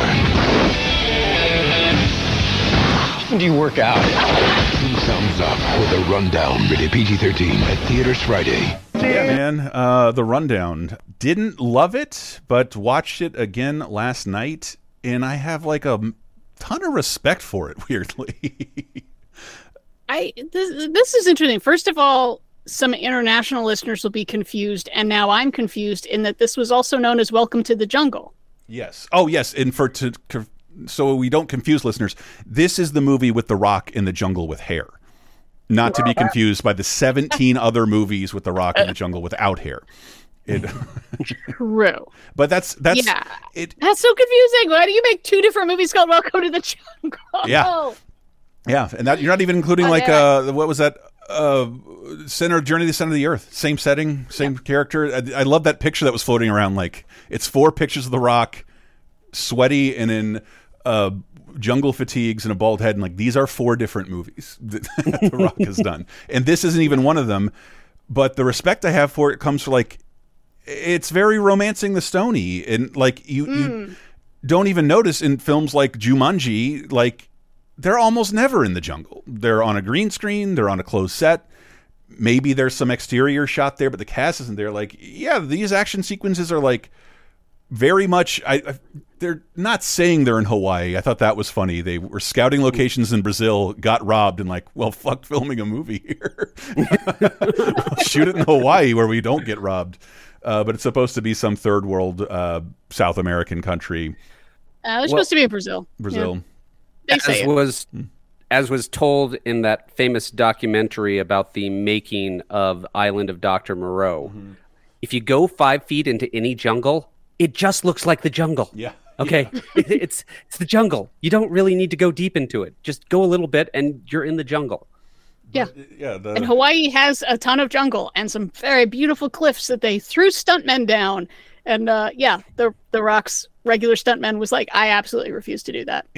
And they got a different stuntman, and I think he got very badly injured. So watching this now, the fight scenes and the choreography, it's very refreshing because this is clearly happening in Hawaii, and the beautiful shots, beautiful stunts, very well choreographed fight sequences. And it I don't know why it blew my mind so much. Like, of course, The Rock is good at this. That's why they cast wrestling people in so many major roles. Their job is talking and stunts. That is what they've been training for action roles. I love this. Ric Flair talking about how he practiced wrestling. He'd hang a string from his doorway and punch it, trying to get it to move as little as possible, to throw as hard a punches. I don't even know if stuntmen do that. So what The Rock, fresh off wrestling, is kind of amazing here as an action star. Everything's very believable. Yeah, it was. I mean, it was very interesting to see after 20 years. You know, we're not counting the Scorpion King because that movie sucks. Yeah. But yeah, this is very much of like, he can be a regular old action star, even though he's still credited as The Rock, not Dwayne Johnson. But he's not as crazy swole as he ends up being. You know, he's pretty damn big, but he's not like insanely big. The fight scenes have a decent amount of wrestling choreography that I don't see him doing anymore. Yeah, not only in that where he rock bottoms Jason Statham in that Fast 6 movie. Yeah, there's a lot less throwing whole bodies compared to The Rundown.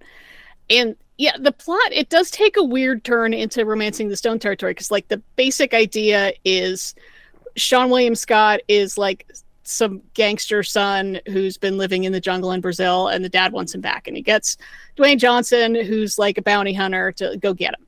And he goes down there and finds out like he's looking for an artifact, and also like this whole town has been controlled by evil Christopher Walken, who's enslaving people. Yeah. I'm like, okay, that's a bit far. Guy, the original title was Hell Dorado, and what, like, dude, stick with that forever. That's a good title. So there's like, it does seem, you know, weird. It's like, okay, now they gotta like go through the jungle, and Sean William Scott's gonna be like a bit of a dick, and they have, you know, some funnier moments and some actiony moments, and Christopher Walken is walking it up, and in the end, there's a big giant fight with a fuck ton of guns, and they made a whole big deal about how The Rock doesn't use guns, and then turns out guns are his superpower. He can hold 2 shotguns at once, full-size shotguns, blowing people away, and then all the bad guys are dead, and then I guess the village is not enslaved now? Yeah, that's how that works. Unclear. But is this the first movie where The Rock is really The Rock. You know, he's driving around, he's shooting guns, he's smashing up buildings. The previous one, he was in a sword and sorcery flick. Yeah. So this is like the character that he'll really be. Yeah, because it doesn't. Scorpion King doesn't count because it's, you know, a spin-off of a character from another movie, and they did that very intentionally. But you heard Roger Ebert say, this is The Rock's big test to see if you're the next action movie star.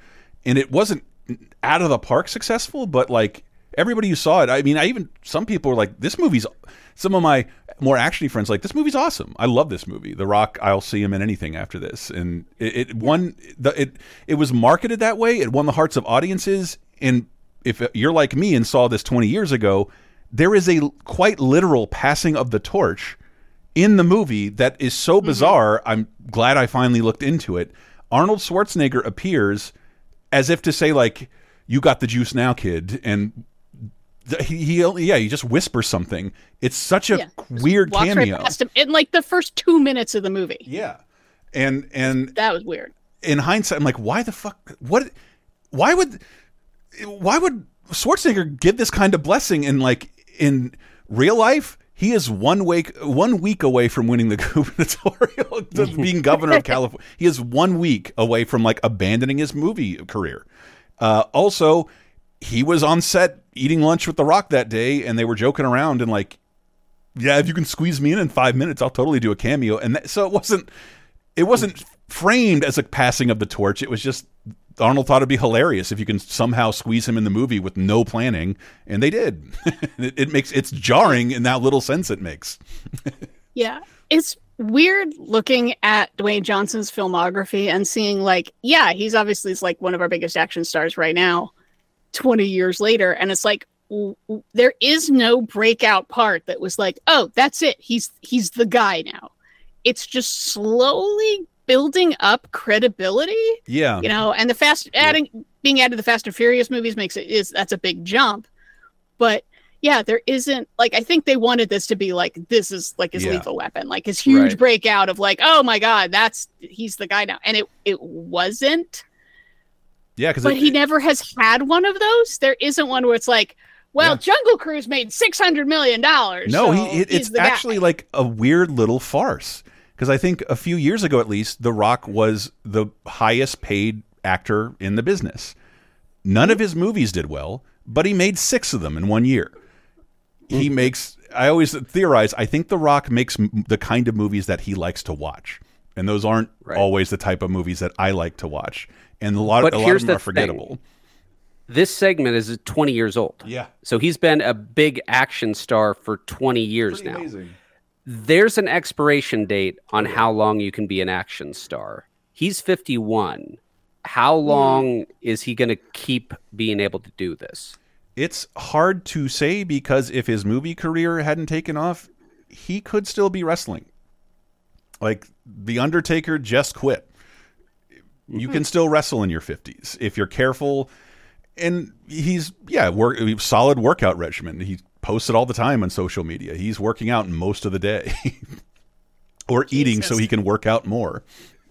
He is built for this. And again, I can't say I love the movie, but I developed a little more of an appreciation for like, it's almost a throwback to like old school 80s action movies, but done very well. It just never has quite enough of what I want. Sean William Scott is not funny enough. Christopher Walken's not on screen enough. The Rock doesn't kill enough people until he does. And you see his job here is a retrieval expert, a errand boy for the mafia. You can see how this character, oh boy, do they want a franchise.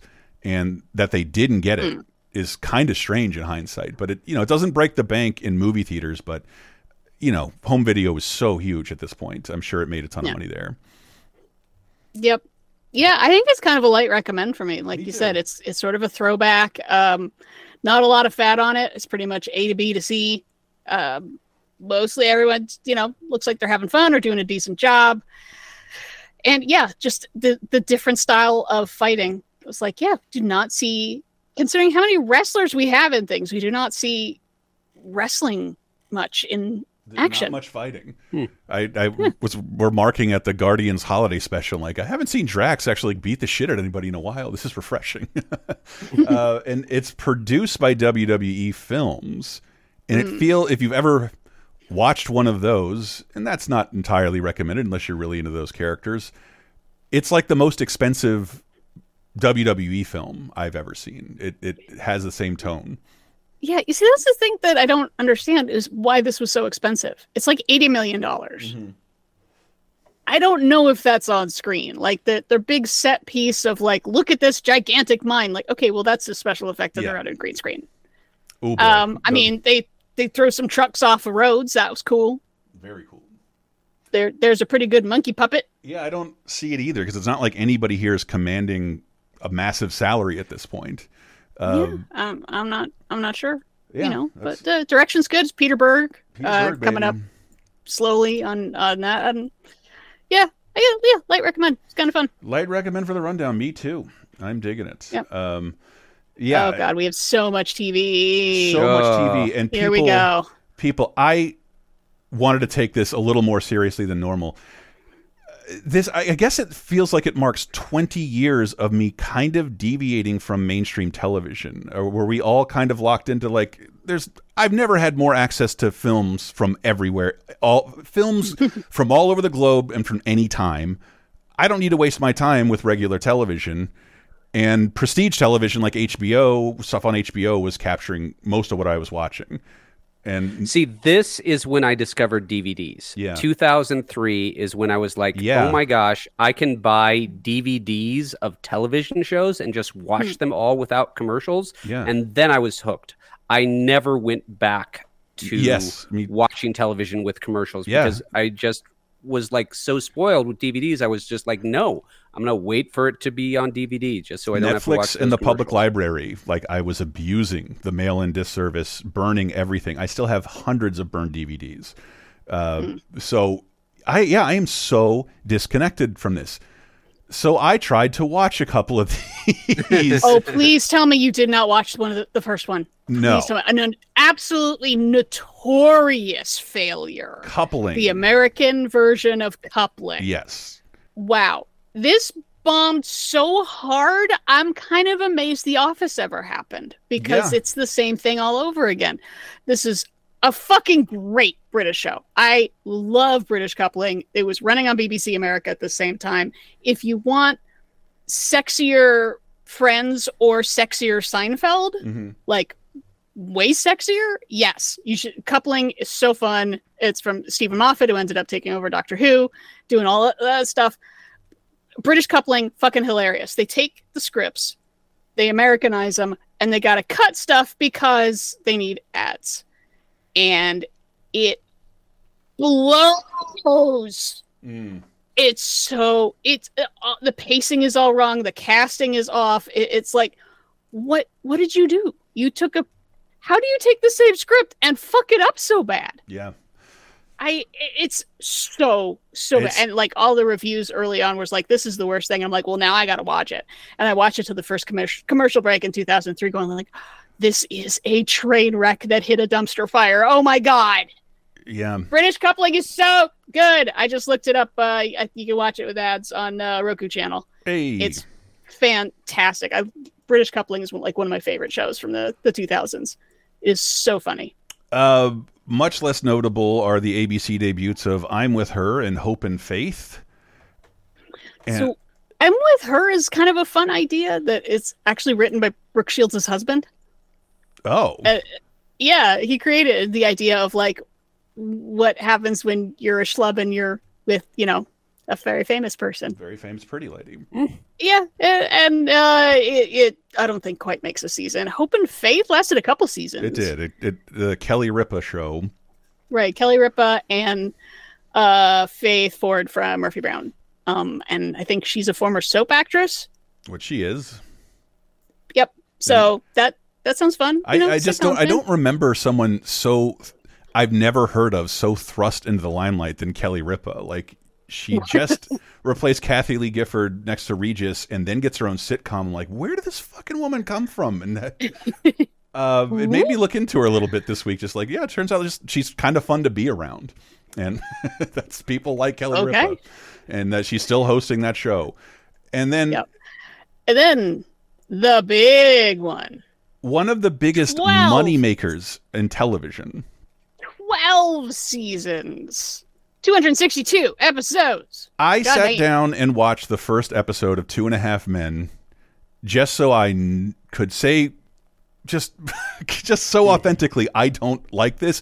But it's more than I don't like this. It's like, I don't live on the same planet with anyone. Like, how is this... not only how is this the most popular show, the central premise is like a guy's wife leaves him because she's gay, and he moves in with his brother with his young son. And all these people leave the show, and the show's making so much money, even without the 1.5 men, it keeps going. It keeps on going for 12 fucking seasons. And I maybe my brain just can't sit still nowadays. I'm like, how is this passable? And who would watch this on purpose for 12 years? And millions, even more people came back after Charlie Sheen left. So many people watch this fucking show. I mean, I was tempted to go and watch my very first episode after. No, but it retained that audience for a number of years, and got even more of an audience when Ashton Kutcher comes on. It wasn't just the train wreck, the rubbernecking of that one episode. They stayed with the show after that. It was a resurgence, which I don't, because what is the show even about? It's the Odd Couple. Yeah, it's the Odd Couple, I guess, and they hate their mother. One's a horn dog and one is neurotic, and also there's a kid, and there's jokes there too. Yeah, I don't understand. I don't understand at all, because like what I was talking about, the formula my brain was abandoning that made me embrace Boy Meets World for a little bit of authenticity and clever writing. None of that is here, and just that punctuated laugh track of every unfunny thing that's said. It was only 20 minutes, but it was one of the more miserable experiences I've had doing the show, trying to watch 2.5 Men and just feeling so disconnected. Like, why do I dislike this so much? But I've caught clips online, and it's like the best of the best. We've condensed this 150 whatever episode show 260 into 10-minute chunks. Okay. Mm-hmm. And even those aren't funny. Yeah. Even these tiny clips that are the best of the best, I'm just like, all right. I've never, and I'm saying that like I'm superior to people. I don't like feeling like I don't belong in society. So my lack of enjoyment here made me feel alienated from human beings. Oh God.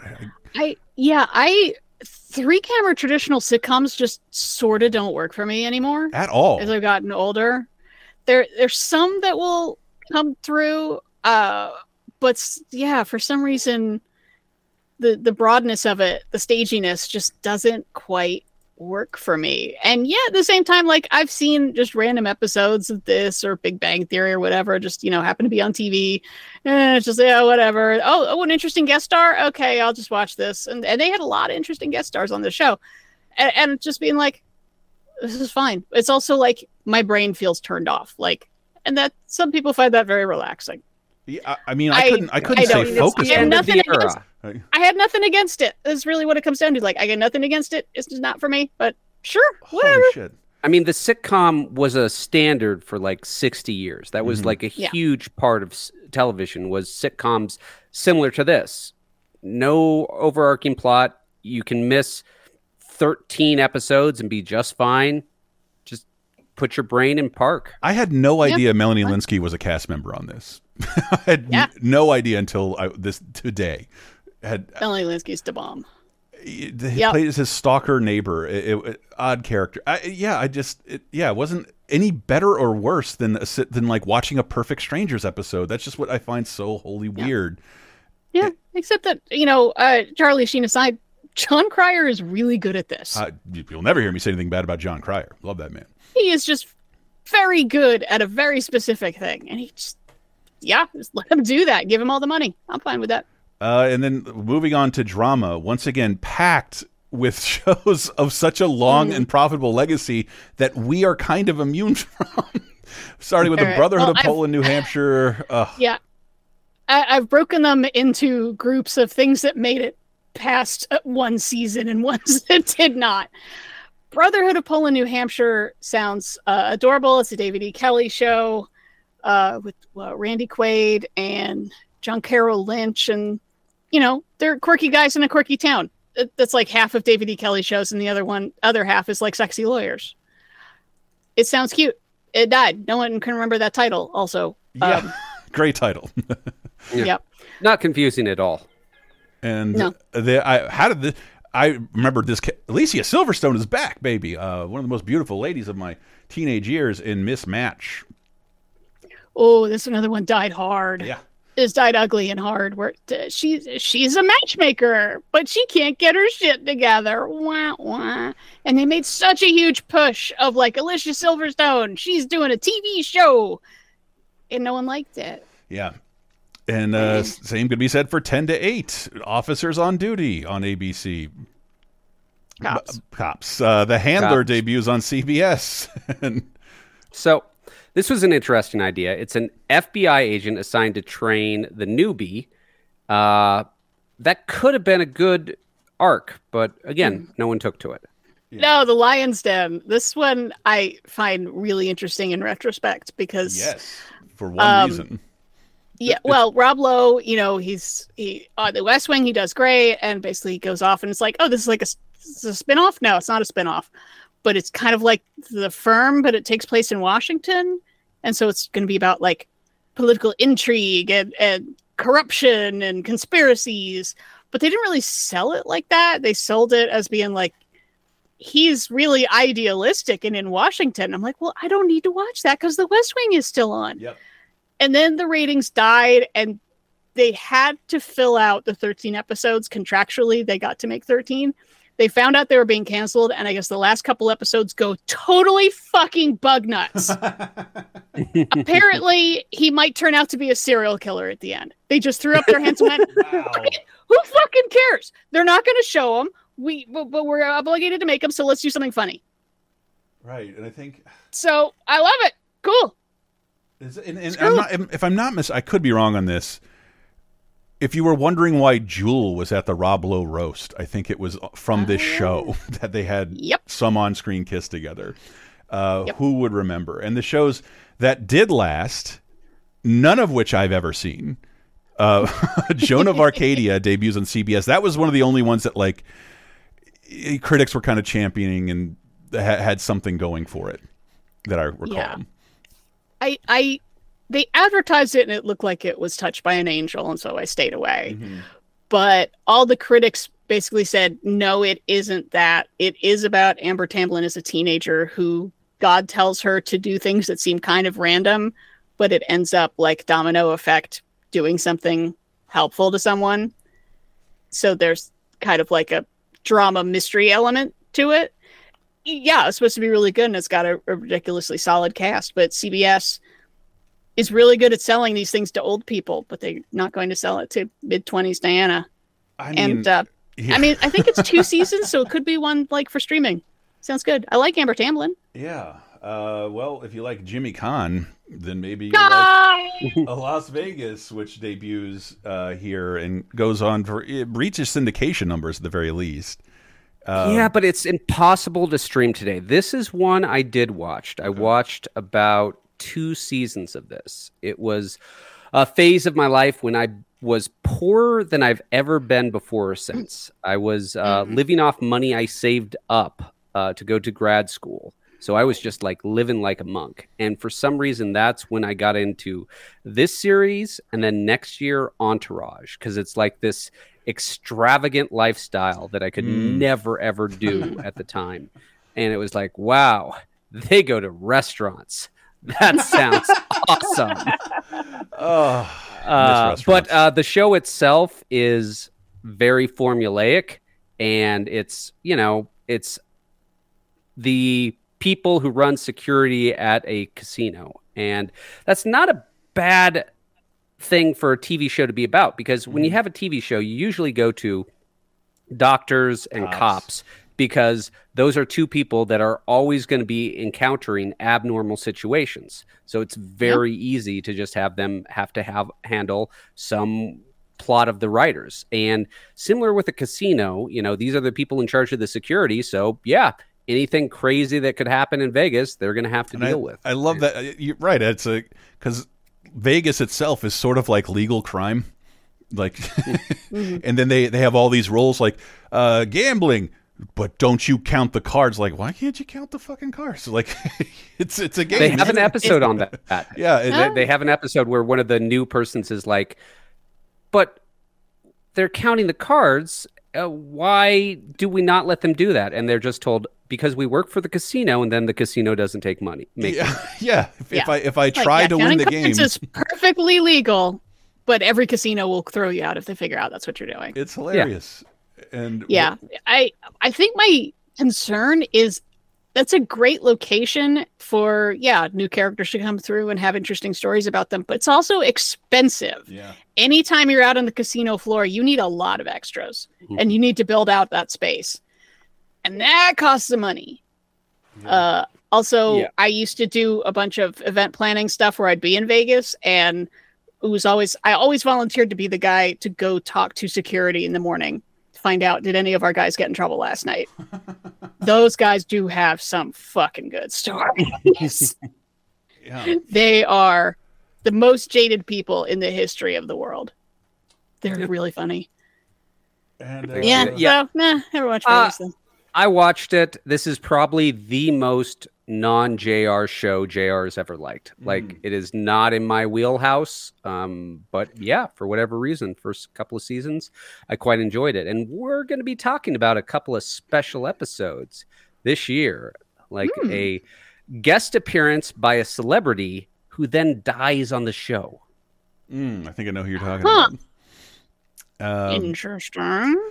Well, right. Hopefully that's not a cold case like the show that debuts on CBS, runs for another 7 seasons. Cold Case.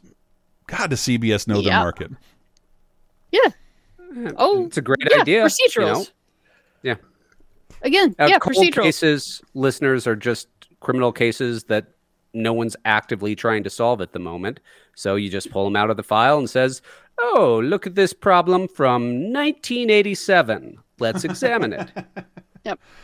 And then One Tree Hill debuts on WB, a channel I did not have and therefore wouldn't have watched even if I could. Wow. I did not realize how long this ran, though. 9 seasons for, a coming of age show about like brothers in a small town that I think like they end up, they're done with high school, and I think like they skipped them through college. Yeah. I'm just they're back home now. That's a brilliant idea, though, because if you're about teenagers and then you send them to college, it's kind of just like spinning the wheels another 4 seasons. I really think skipping forward in time where they kind of like match up their actors more, because now it's like, the 29-year-old actor is playing a 23-year-old. I can believe this now. And then everybody get out of the way. The ultimate show for non-30 2010 listeners. The Jag spinoff to rule them all. NCIS debuts on CBS. And I tried watching a little of this. When I was in San Francisco, I got moved in with a dude I didn't know very well. Artist, very cool, very hip. TiVo'd this show and watched it every week. It was like his secret shame. Like, he loved this show. So in a 1 TV household, I've had to watch a ton of this. Never understood what he dug about it. Military, I think Navy you just cops? need to watch the first 900 hours of the show, and then the remaining 80 hours will be great, because there are 980 hours of NCIS, NCIS Los Angeles, NCIS New Orleans. NCIS Hawaii, and NCIS Sydney. If you were to watch them, no pee breaks, 18 days, 12 hours. It is one of the few shows we'll ever mention, scripted shows, that is still on the air 20 years later. 10 TV movies. I didn't even know they still did that. And why? Because they know their audience. They know that the people who are still watching network television are the people that started watching this back in 2003 and just have never shut off the television. Well, here's the weird thing about that looking into it. One, Jag wasn't like this hugely successful show. I think it got canceled on NBC and ended up at CBS. This show is like, it's in the top 30s the first 4 years, and then something happens after season 5. I don't know.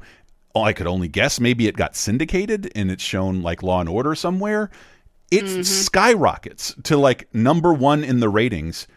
And looking at how many millions of people watch this, more people watch this today than they did 20 years ago.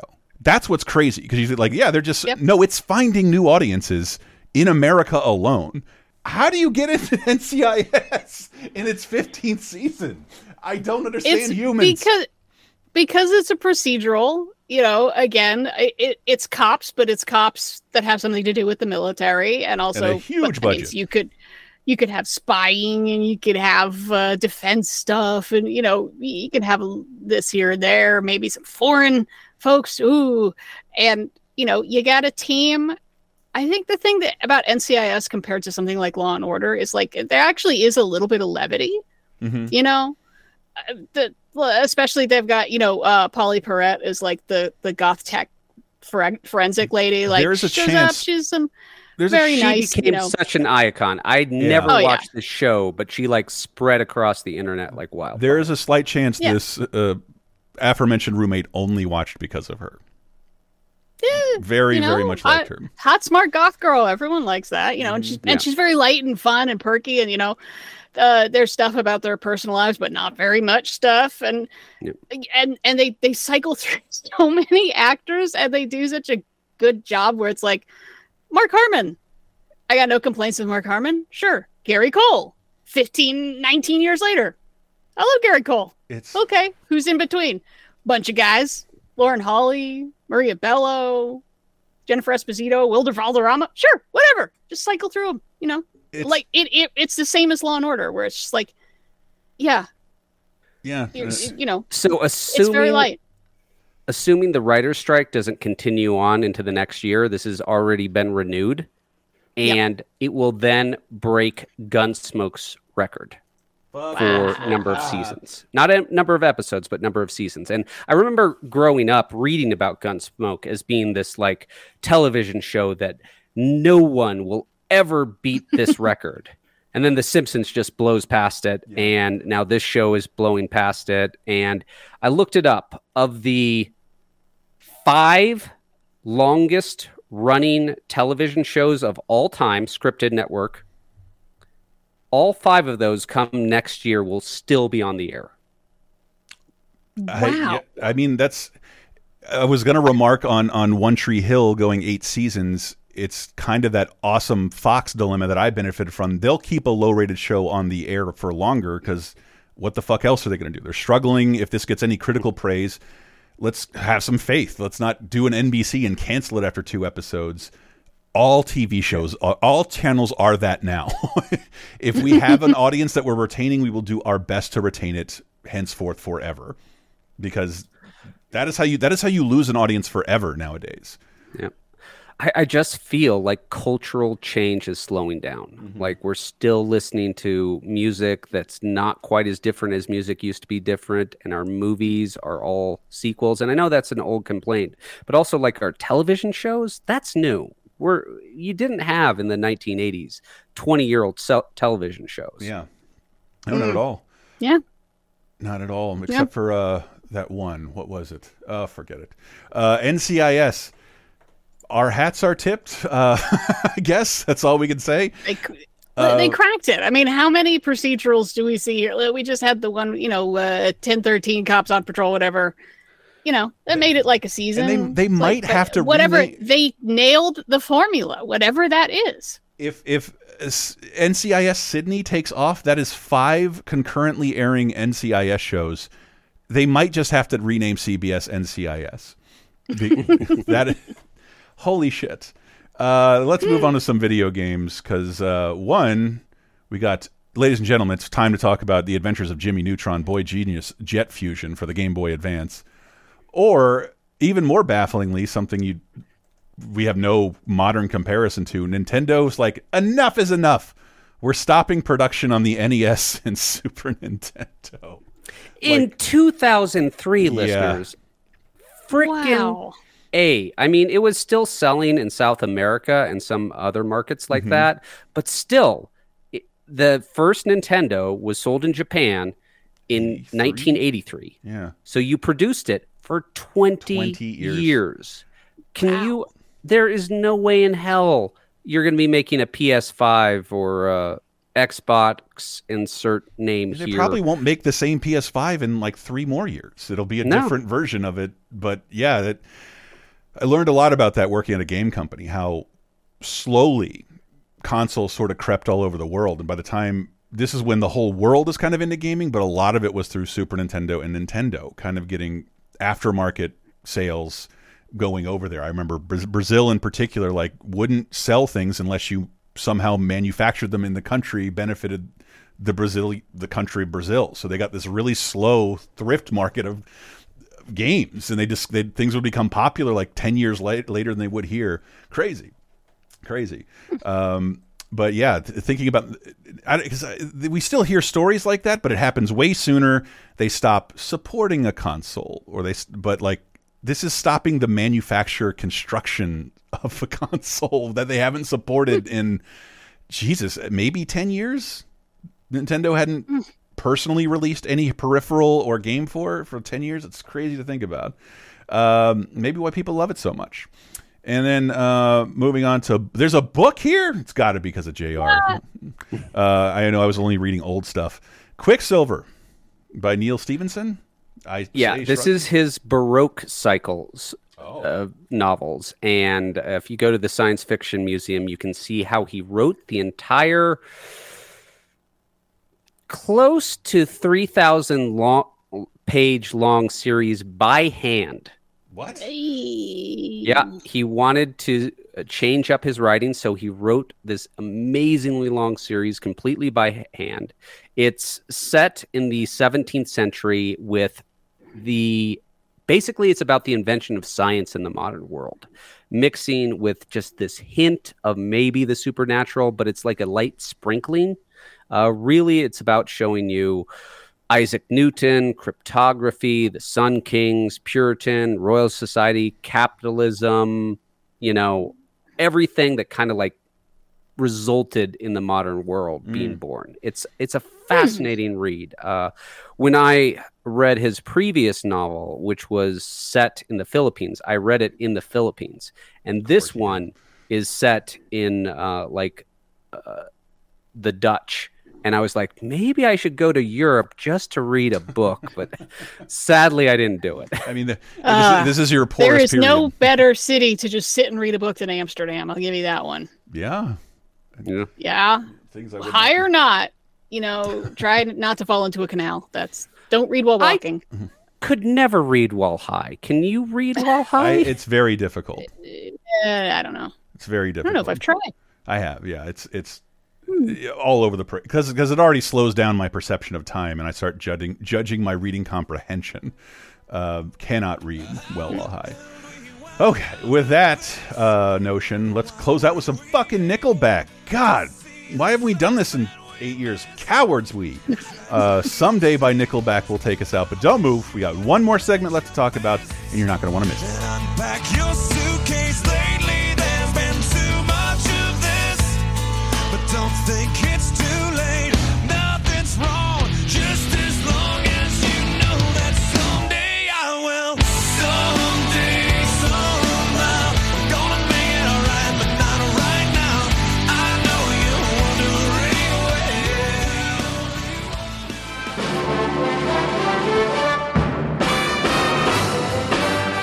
Hello, Mr. and Mrs. Internet and all the ships at sea. It's time for Diana's Classic Corner. We go even further back in time this week to see if there's anything worth watching. And for the week of September 22nd through 28th, yep, how about just a mere 40 years ago, this week saw the release of, I believe it's me, Sarah's favorite movie, or one of her favorites, Lawrence Kasdan's The Big Chill, which should be a movie I hate.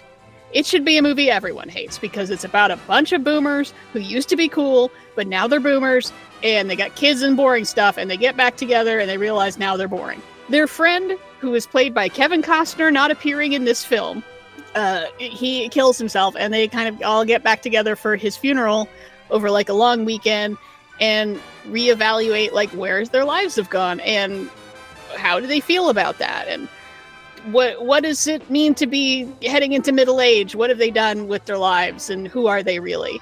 My God, the acting lineup is so good. You got Glenn Close, William Hurt, Jeff Goldblum, Tom Berenger, Kevin Kline, Mary Kay Place, Jo Beth, Meg Tilly. Every single one of them could be a disaster as a character or as an ensemble. And gosh, it's like I want to pull the script apart and pull this movie apart. Like, why does this work so well when so many other things like it fail? So The Big Chill from 1983, I find a really interesting look at like looking back at like who your friends are and what does that say about you and what is friendship and what do we want from our lives. Yeah, that's kind of heavy shit for a movie that's actually mostly pretty funny. Like, it has a lot of fun stuff in it. And then turning 60 this week from 1963 is the directorial debut of a little boy that nobody liked, who was an assistant to Roger Corman. And they were in Ireland making a movie. They finished early. They had money left over. And they said, let the kid go make a horror movie. So with a bunch of leftover bullshit, a little boy no one liked named Francis Ford Coppola pulled together a movie called Dementia 13, which is supposed to be a knockoff of Psycho and is actually like pretty good. I finally watched it a couple of years ago and I was expecting it to be not great. It's not really meant to, you're not supposed to pay attention to it too much. It's for like drive-ins, for teens, whatever. Who cares? And it's actually like it's Psycho with a bit of the haunting, sort of an old dark house thing going on. Considering it's made for nothing, it's okay, not bad. So yeah, you can watch Dementia 13 or just go watch another Coppola movies. 60 years of making them. Besides, obviously, The Godfather 1 and 2. If you've never seen them, I know the hype is kind of daunting. Worth it. Worth every minute of it. They are wonderful films that you can rewatch over and over. Other stuff that, like, maybe you're not thinking of, though, The Rain People. Another one with kind of an unexpected, fun little movie. Apocalypse Now or Heart of Darkness. Watch them both together. Rumblefish, The Outsiders, Peggy Sue Got Married. I love Peggy Sue Got Married. Everyone should watch that. I think we've talked about this early on the show. Peggy Sue Got Married is like, it's like Back to the Future, but serious, but also still really funny. I don't know how else to put it. So, yeah, happy anniversary, Francis Ford Coppola. That's it for this week. Stay classic. Don't you ever say I just walked away. I will always want you. I can't live a lie running for my life. I will always want you. I came in like a wrecking ball. I never hit so hard in love. All I wanted was to break your walls. All you ever did was wreck me. Yeah, you. Coming into 2013 like a wrecking ball, like Miley Cyrus. It's #1 this week. Wrecking Ball by Miley. You know this song. Everybody knows this song. Oh, it's so controversial though because she's a little girl, but she's being so sexual. Yeah. What? It might be. I think we're coming up on the few remaining times a music video managed to penetrate the whole zeitgeist. It's very rare nowadays. Miley pulled a very late act of it. Anyway, other new releases from 10 years ago. We're in the 10 portion of 2010, 2013, September 22nd through 28th. Other new music releases include a self-titled album by Dream Theater. This is Iconopop by Iconopop. Alive by Jessie J. Seasons of Your Day by Mazzy Star. Nothing Was the Same by Drake. Fortress by Alter Bridge. Days Are Gone by Haim. The 2020 Experience. 2 of 2 by Justin Timberlake, and Pure Heroine, the debut of Lord debuts.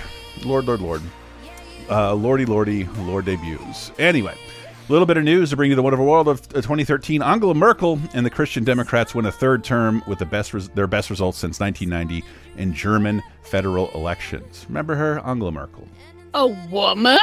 Yeah. You can make a strong case that Merkel is the most powerful woman in the entire 21st century so far. Yes. I thought my recollection was when we had that weird child tantrumy president, the one who threw Starburst at her. The world kind of said, like, pivoted towards Merkel, like, you are the one who has to, like, speak for the entire world now, because the U.S. president is weird. And yep. Third longest serving chancellor in German history. Wow. Only beaten by her mentor, Helmut Kohl, and then, of course, Bismarck. Oh, shit.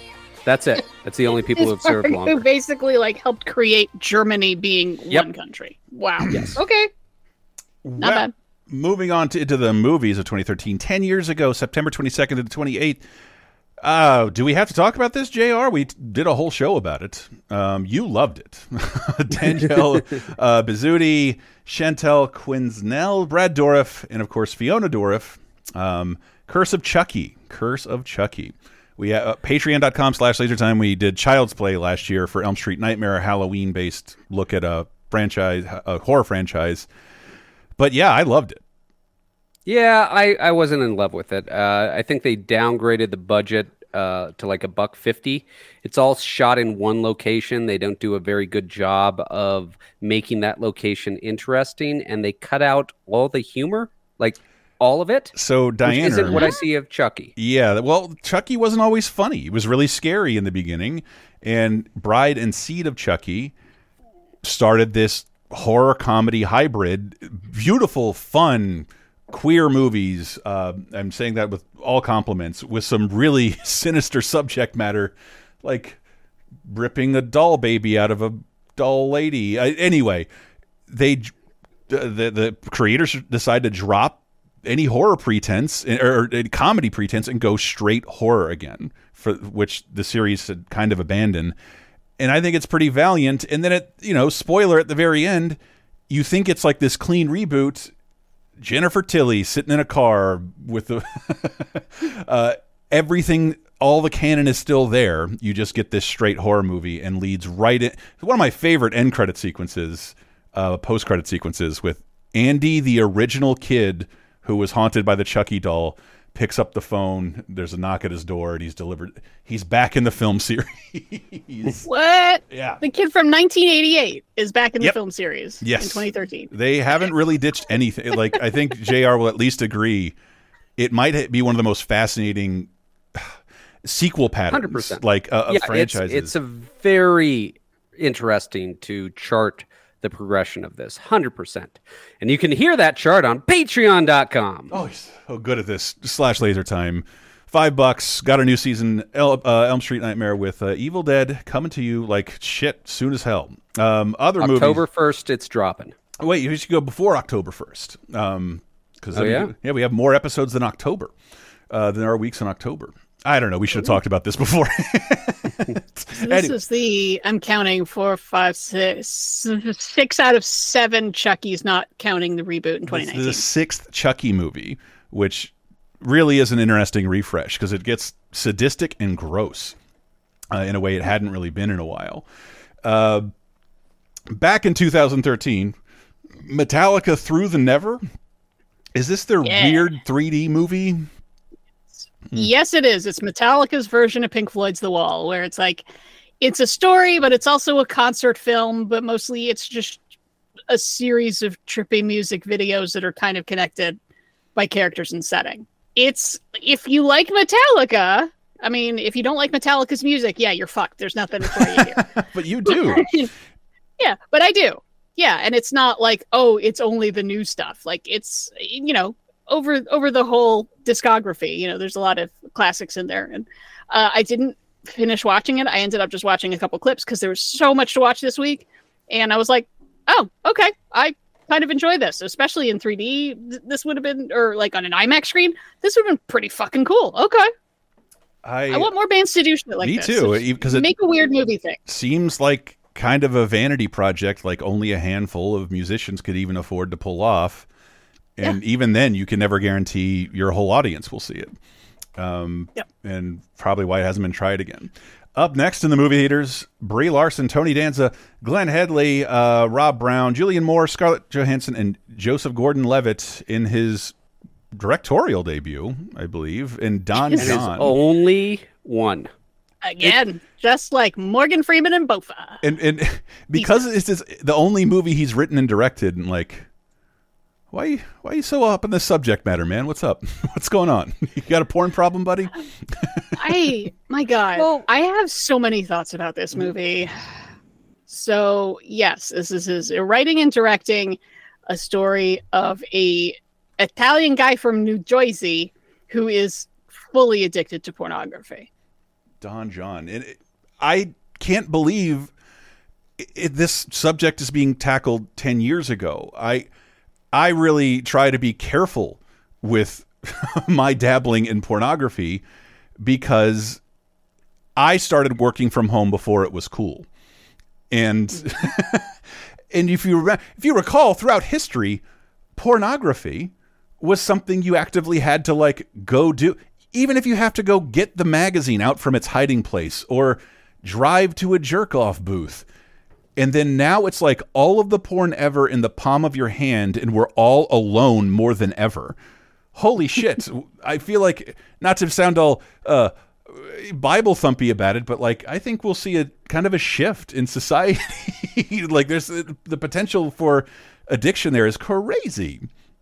I think it's absolutely a social problem. It's not like the end of the world or anything, but it's a minor problem. It's, up there with like when cheap alcohol was introduced to Great Britain. Yeah. Because porn used to be very, very expensive in money and in time. Like you said, my wife is gone. I guess I will just drive to the pornography store, rent a pornography, drive back to my home, watch my pornography, get back in my car, return the pornography, and then return home before my wife is home. That's what it used to be like. Right.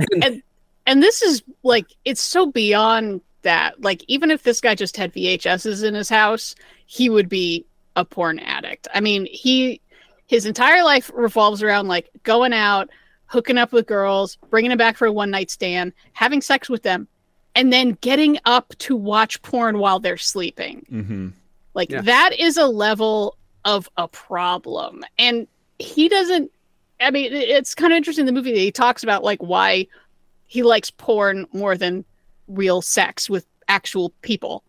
And we understand, it's because you're incredibly shallow and selfish, and you don't think of those women as people, and you have no emotional connection to them, and this is just, you're just jerking off, but the woman is your hand now.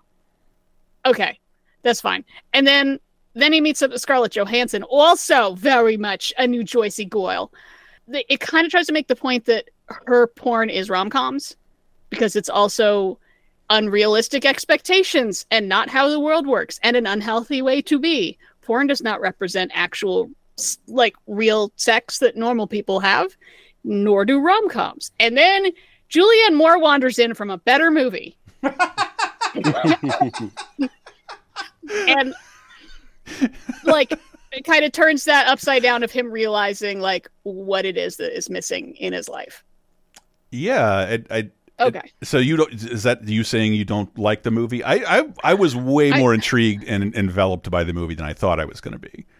I really like so much of the movie, and I think I would go so far to say I love this movie if the characters weren't such massive, broad Jersey Shore stereotypes. Like, it's so unnecessary that, it's all gym tan laundry. And it's like, by making these characters so cartoonish, we're not really engaging with what's actually there, the real emotions. But it did have some, like, pleasant surprises for me. Like, there's a scene where they're at, like, Bed Bath & Beyond, and he's like, I got to go pick up some Swiffers, and she's like, why? And he's like, because I need Swiffers for cleaning my apartment. And she is so horrified. Most women would be like, oh my God, a man with standards. He cleans his apartment. I am in love. Let me take my pants off right now. But she is so disgusted because that's not something men do. Like, in her brain, that's not something anyone should do. Like, no, you should hire a cleaning person. I don't like thinking, I can't even be seen out with you with Swiffers in your hand, because that's not her idea of masculinity. That was really surprising and very intriguing, but I kind of wish she weren't acting like, no, that's disgusting. Let me wave my nails at you some more. Like, please just bring it back a little bit. Just a little bit. And I was shocked. I haven't seen anybody depict like when you have sex after years of no condoms and in hands, that is an adjustment. That was like, I'm not sure you guys have had to go through that, but yeah, I've had a series of long relationships and then gone back to condoms. It takes some getting used to. Suck. They're horrible. They're god awful.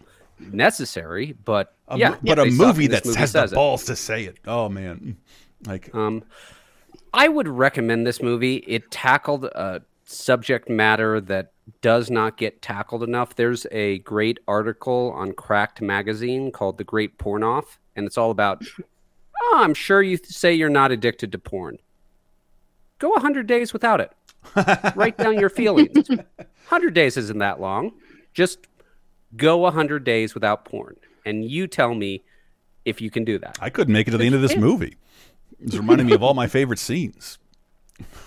Yeah, I was surprised how much porn is in this movie, but it is firmly R-rated. Like, tons of tits, tons of ass, no dicks, no. After a bunch of cuts, because apparently there was so much porn in the movie, it got an NC-17. Oh, yeah. It's like, I'm very conflicted about this. Like, there's a certain amount of like, this is edgy Garden State going on, but also, and it kind of fucked up Joseph Gordon-Levitt's career. Like, some critics like it definitely divided people in general, and yeah, I mean, overall, I'll recommend it. I think it's pretty interesting, but it does have some flaws. Yeah, it takes like a subject matter like porn addiction that I haven't really seen anybody depict, but then draws this cartoonish universe and human being. Yeah, it's just so strange, and I can't help but think like, what's going on with you, JGO? Yeah. What's going on? Did you guys see the movie Shame? Yes. Yeah. See, that was a more powerful take on that. Who's someone who's a sex addicted person, but I do think they should make it just porn, where the problem isn't sex. The problem is just too much porn, because that's a real problem that happens out there.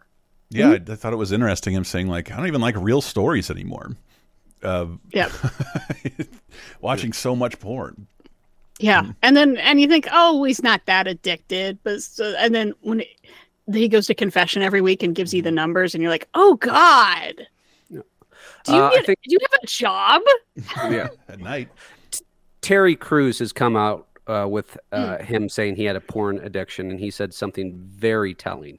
If day ever turns into night without you intending it to do so, you have a problem, because he would just start edging, listeners, and just go on for the entire day and waste the day.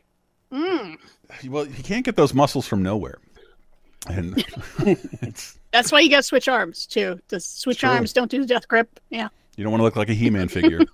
But yeah, I thought an interesting approach to the rom-com. It just was unexpected, and I hadn't seen it. But we can move on to Adam Brody, Jill Scott, Trey Songz, Boris Kojo, Tay Diggs, Derek Luke, and Paula Patton in Baggage Claim. I want such good things for Paula Patton. I like her. She's good in stuff. I mean, this is when she was saddled with that guy. Even though he had the song of the summer, she's still with that guy. But yeah, they put her in a rom-com where she's a stewardess and Robin Thicke. Oh, okay. Right. He wrote an entire album trying to get her back. Yes. It did not work. She's a stewardess and everyone's bothering her like, oh, you should get married. And she's sort of high fidelity's it, where she like goes back through her exes to, see if any of them are marriage material. And then she ends up realizing that it was her best friend all along. Aww.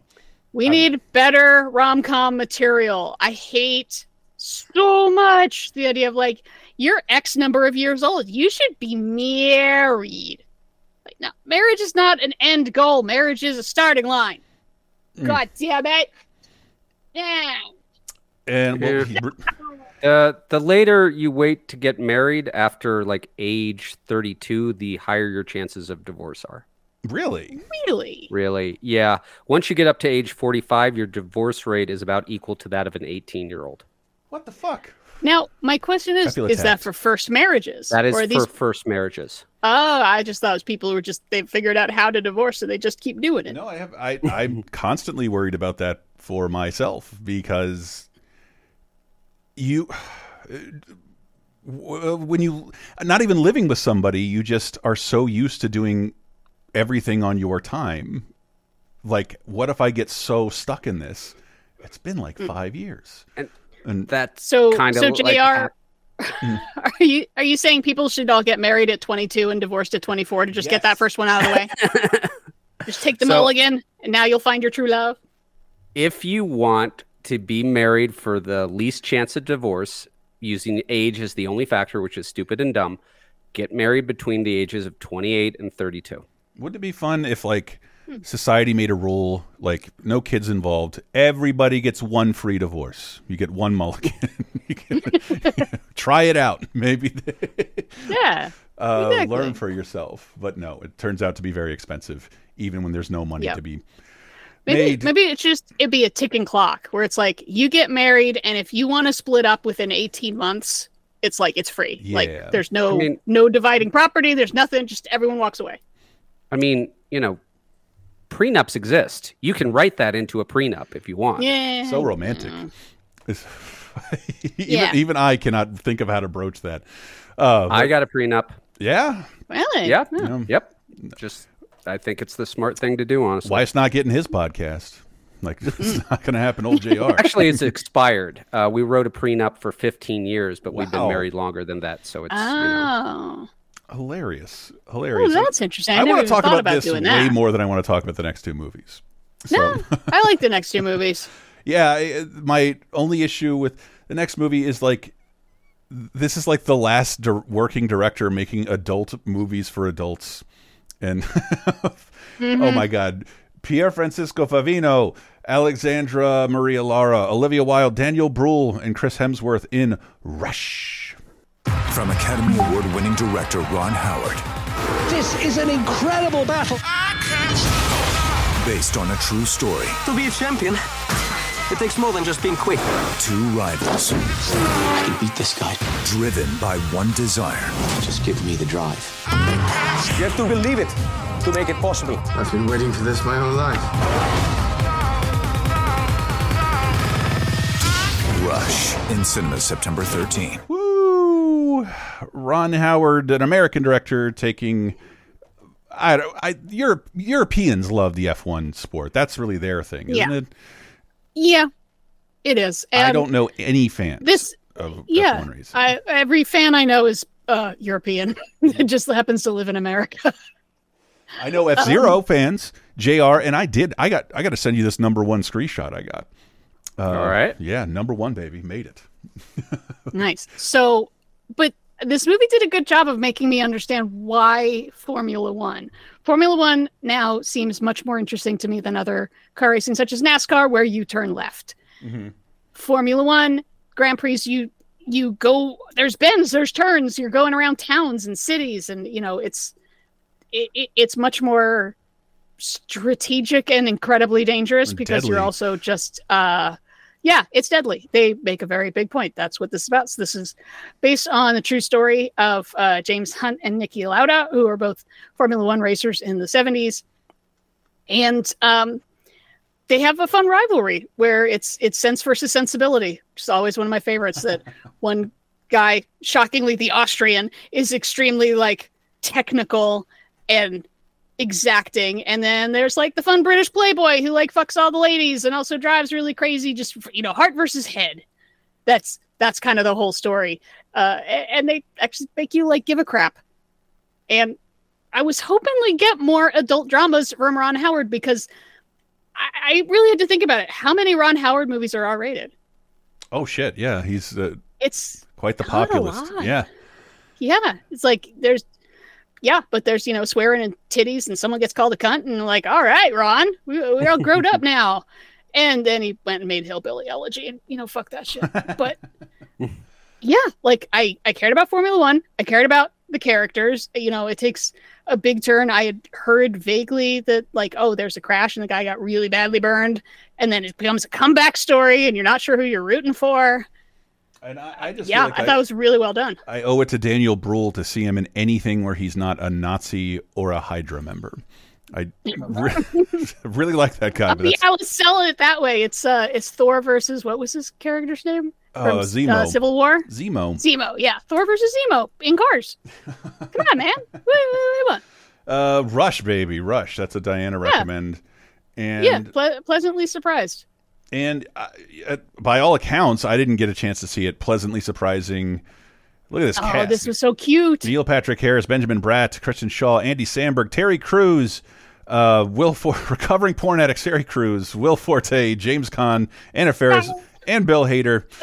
James Caan, wow, yeah, Coast to Coast 2010 champion this week. Number one at the box office, it's Cloudy with a Chance of Meatballs 2. Flint Lockwood thought he had saved the world. And home! But something big was left over.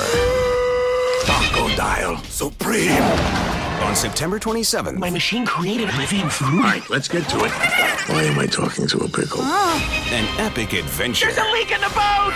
Will come to life. You scared the jelly out of him. Cloudy with a Chance of Meatballs 2. Rip Andy! Steve! Rip Andy! Shove! Cloudy with a Chance of Meatballs 2, following up on the original. How many years ago was that? 2, 3, yeah. But kind of the is this sort of the dawn of your boys, JR, Phil Lord and Chris Miller? The first one totally was, yeah. Mm-hmm. Yeah. This is adequate. Yeah. The first one is great. The first one is really good for kids because the main character is both the hero and the villain because it's his own actions that caused the disaster. Don't see that a lot in kids movie. This is standard kids movie plot 257 with twist 27B. Okay. This is nothing original. It's a series of cliches. The animation's decent. You'll see an occasional reference to Cloudy with a Chance of Meatballs 1, but this one, never. It's forgotten and deservedly so. Yeah, I thought it won me over by the end. It's kind of sweaty how they get to where they want to go because it starts immediately. Hold on a second. It starts immediately after the first one where he built a ray that turns water into food, and then giant food started destroying his town. And now tech billionaire Will Forte shows up and it's like, come work with me at this place that is parodying Google. We'll have lots of parodies of Google stuff, and some of them will work and some of them won't.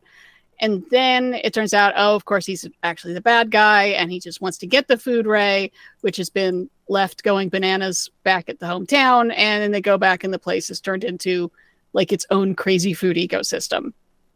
And I was like, okay, the crazy food ecosystem is what this movie needed. It took half the movie to get there. But then when it does get there, it was pretty adorable. Like, yeah, the Crocodile Supreme, the Shrimpanzees. I love puns. I'm such a dork, and I just love puns. You like words. Yeah. I'm like taking the pickles out to fish for sardines because for some reason pickles really love to eat sardines. I don't. Okay, whatever.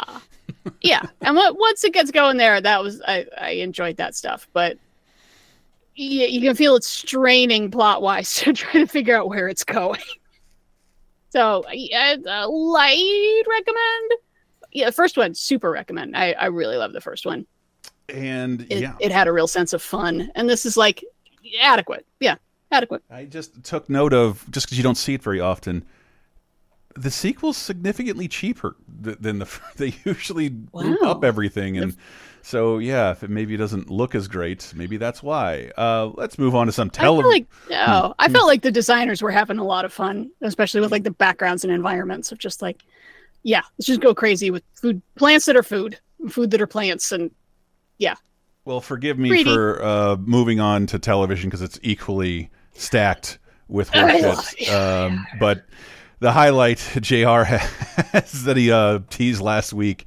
Do you call this your last ever hate watch? Yes, I was in a death march to finish Dexter. I had so little free time in my life at this time, but I started Dexter almost day one, followed it along in real time, was really amazed with the first 4 seasons, which I think hold up amazingly. Yep. After that, it started to go downhill. And by the final season, I was just like, I am going to freaking finish this. I'm going to end this show. I'm going to watch the end of it. God damn it. I hate the fact that I'm wasting my only free hour this week on this show, but I'm going to do it. I was sort of like that with Lost, but to Lost's credit, it wasn't so much a quality over content thing. Like, dude, please address what's happening here. At some point, follow up on these things you promised. Stop spinning your wheels. Where Dexter was like, that was a huge drop. There was a huge drop off, in my opinion, after the second season when they ran out of book source material and somehow forgot that Dexter, the ghosts in his head are reading things he's having in his head, not things he's talking to and giving him clues in person. It became so dumb, and I can't think of a show with worse tertiary characters. Is Angel unhappy with his job? I don't care. He is not a serial killer. Like this is not this is a fucking Z plot. Oh, I feel like the later seasons of Dexter is the first time I was saved by streaming. Although in this case it wasn't streaming, it was Netflix and getting the physical DVDs. Yeah. Because I don't have Showtime. This was the only Showtime show that I watched. So I would wait for it to come on DVD on Netflix, and then we would watch the whole season. And there you go. So the season had already aired by the time I am watching it, and I got to hear season 5 is pretty bad. Maybe you don't want to bother. And I was like, that's fine. Season 4 ended in a very interesting place, and I'm perfectly happy with that being my ending for the show. Yeah. See, my wife does that so often. She'll watch a TV show and go, that's my ending. And I'm like, but there's another season. And she's like, that's my ending. I'm not watching anymore. I'm good. But with this show, I happened to be very lucky, and I recorded myself live as I was watching it. And here's what I said at the very end of the series when Dexter became a lumberjack. Hate. Let me tell you how much I've come to hate you since I began to live. There are 387.44 million miles of printed circuits in wafer-thin layers that fill my complex.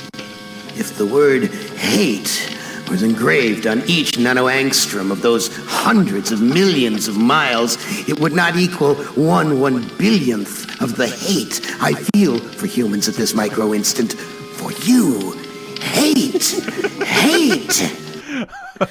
I hope everyone's a fan of PC games from the 1990s.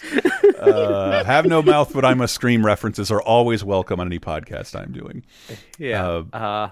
But yes, I have never hate watched a show ever since, and God willing the creek don't rise, I never will. It's a complete waste of your time. Listeners, if you are hate watching anything, please take me as a cautionary tale. Stop. Just walk There's no away. point. There's so much else out there to revisit, so much out there. to discover. It just doesn't make any sense. And I didn't see this because, like, to me, like, Dexter got real, like, unexplainably bad somewhere around season 5, and I heard a ton of people complaining about the ending. It's an ending that's so bad it works in a screenshot. That picture of him with his fake beard, I'm like, wow, yeah, that looks terrible. That looks fucking terrible. And this is pretty much the only TV show I ever have heard of whose ending was so bad that they had to make a continuation series as an apology. Yeah. They had to be like, we're really sorry about that last episode. Here's an entire new season to help you out. Did you end up going into that? New Blood? Nope. Wow. Yeah, nope. That's sorry. I have washed in my head. The series now ends at the end of 4. It does. I'm just like, that's it. That's the end of Dexter. I'm never going to continue with him. He's dead at the end of season 4, emotionally, if not physically. Whew. Oh, well, you're in luck because there's plenty of new TV shows to watch. But once again, I warn thee, we're not going to be experts in a lot of these. I am astounded, especially by how many of these are still on or lasted way longer than I thought. Sitcoms. We got ABC debuting Trophy Wife alongside Back in the Game. Buh. So, Trophy Wife, I heard, was actually really good. It was. My wife and I watched about a season. The title is not great. I understand. Like, yeah, the idea is that it's Malin Ackerman and she's the much younger wife of Bradley Whitford and she has to deal with all his other exes. Cool. And it's supposed to be, pretty funny and pretty well done. It's kind of like Cougar Town. Yeah, bad name, good okay. series. Nice, okay. And Back in the Game was someone has to move in with their dad who was a coach. I've already forgotten. And she has to become a manager, yeah. And two shows that, I don't know, it led me to believe, like, is this the death of 80s stardom? That these shows didn't pick up an audience? The Crazy Ones on CBS and the Michael J. Fox Show on NBC. Well, how badly do you want me to bring us down? Bring us down, Diana. Do it. All right, so the Crazy Ones. I know. The Crazy Ones is, hey, another David E. Kelly show, so it's going to be like quirky people being quirky, either in a small town or in an office. And it is Robin Williams' return to television after more than 30 years since Mork and Mindy, with him and Sarah Michelle Gellar as father and daughter, and they work at a family advertising agency, and there's advertising stuff. Reviews were not great. It seems like the problem was largely on the writing.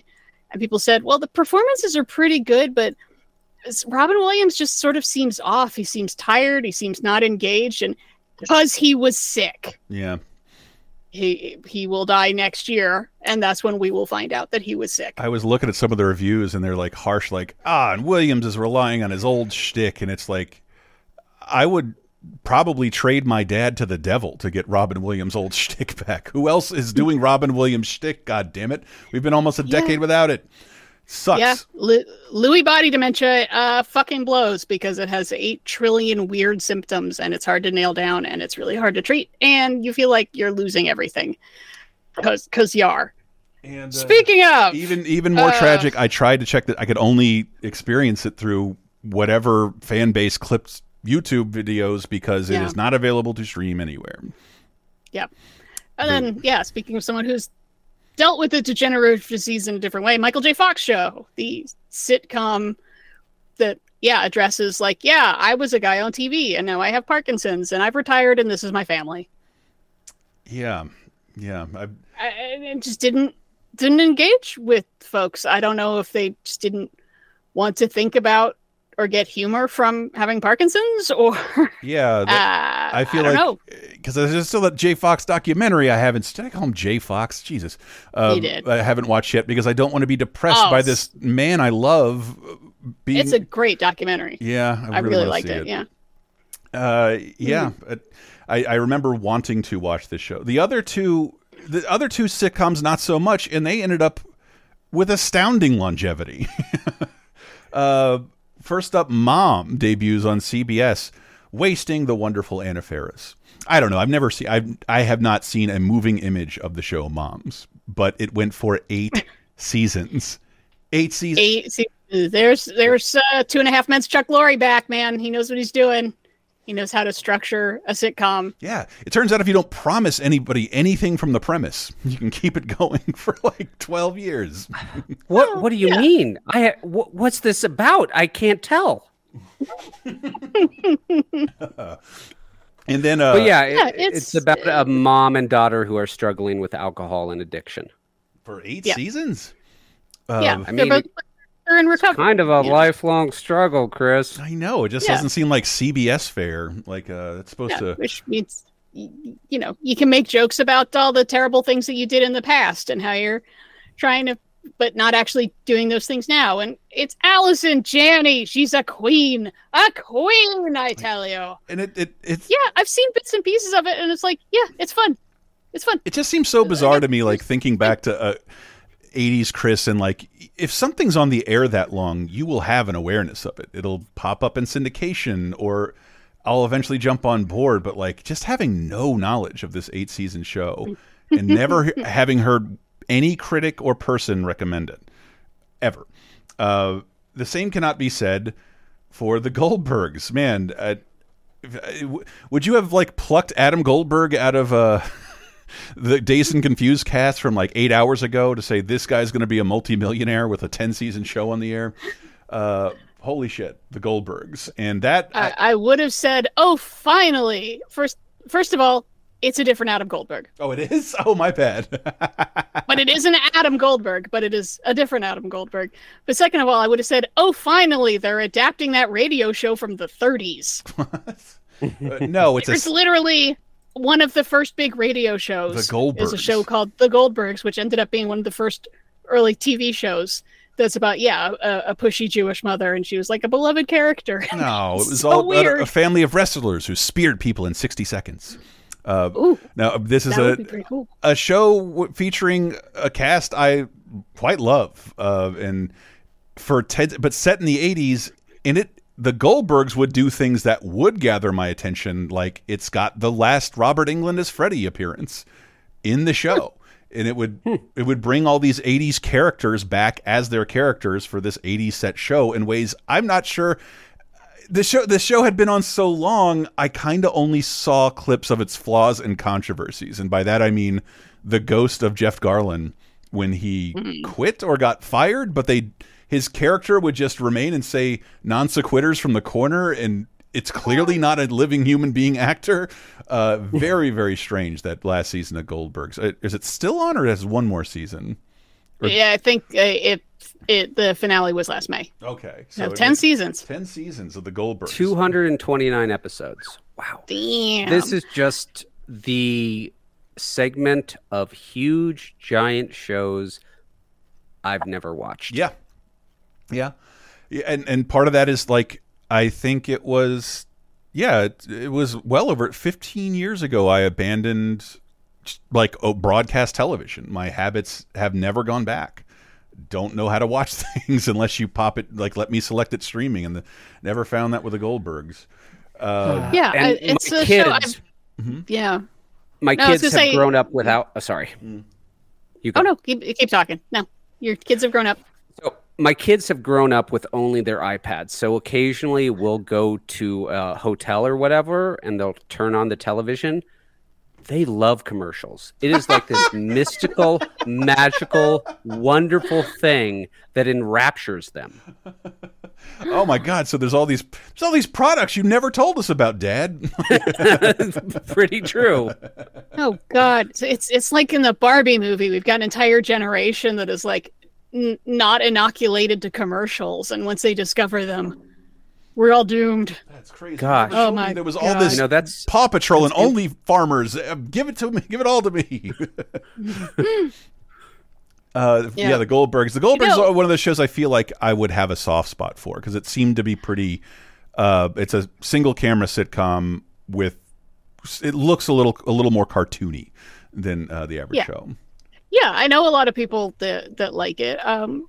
For some reason, I just never really got around to it, even though, it's about a Jewish family in the Northeast Philly suburbs, right when I lived in the Northeast Philly suburbs with my Jewish family. And I appreciate, something so Jewy on television. Yay, Jewiness. But, I don't know, something about like the stunts of the 80s nostalgia that just sort of made me go, ugh. Yeah. I don't need that. I don't need stunt nostalgia. I'm fine. I could use it now. And then we move on to the dramas. Never heard of Lucky 7, which debuts on ABC. I didn't realize this is another adaptation of a British show that's really, really good called The Syndicate, which is about groups of people like in a workplace playing the lottery, and then they win, and then what happens to everybody. Apparently Spielberg loved that show and wanted to bring it to America, and it just came here and died. It seems like it should be a good concept, but I can't think of a single television show or movie about someone who won the lottery where it's, My Name is good. Earl. It could happen to you. Did he win the lottery? Yeah, I think so. Yeah. Don't know. And then the show to clear up the cliffhanger from 14 hours ago. We did a paid commentary for the first 6 episodes of Agents of S.H. S-H-I-E-L-D, Agents of S.H.I.E.L.D. The MCU comes to television until it was sort of retconned. And holy shit, was that a fucking slog. I feel like you're watching Marvel kind of now talking about potentially weakening its brand by making episodic television. You already found out with Agents of S.H.I.E.L.D. I could not have been more into the MCU, Marvel Comics, Agent Coulson, and just making this. How can you make something that's more formulaic than comic books? Agents of S.H.I.E.L.D. Well, I remember at the time they seemed to really be pitching this as, oh, this is going to be highly interconnected with the movies. And then that proved to not really be the case. And then they had a problem that literally no television show in all of TV history has ever had to face before. Yeah. It had to wait for the movies to introduce key concepts. The writers would be like, oh, yeah, we're going to introduce this. That got delayed. You're going to have to introduce that next season. Fuckity, fuckity, fuckity, fuck. And I thought you were talking about the big one. They're Agents of S.H.I.E.L.D. In Captain America Winter Soldier, 7 episodes into this show, S.H.I.E.L.D. is disbanded. The organization that headlined your show no longer exists 7 episodes in. You got Sam Jackson to come on your show and tell you about it, which he does. Just that didn't happen enough. Like there wasn't any much significant crossover with the characters of the Marvel Cinematic Universe. I could be wrong, but like I bailed after the first season. Holy shit. They kept name dropping it. It would be like, gosh, we just missed Thor. He was right out there 5 minutes ago. Yes.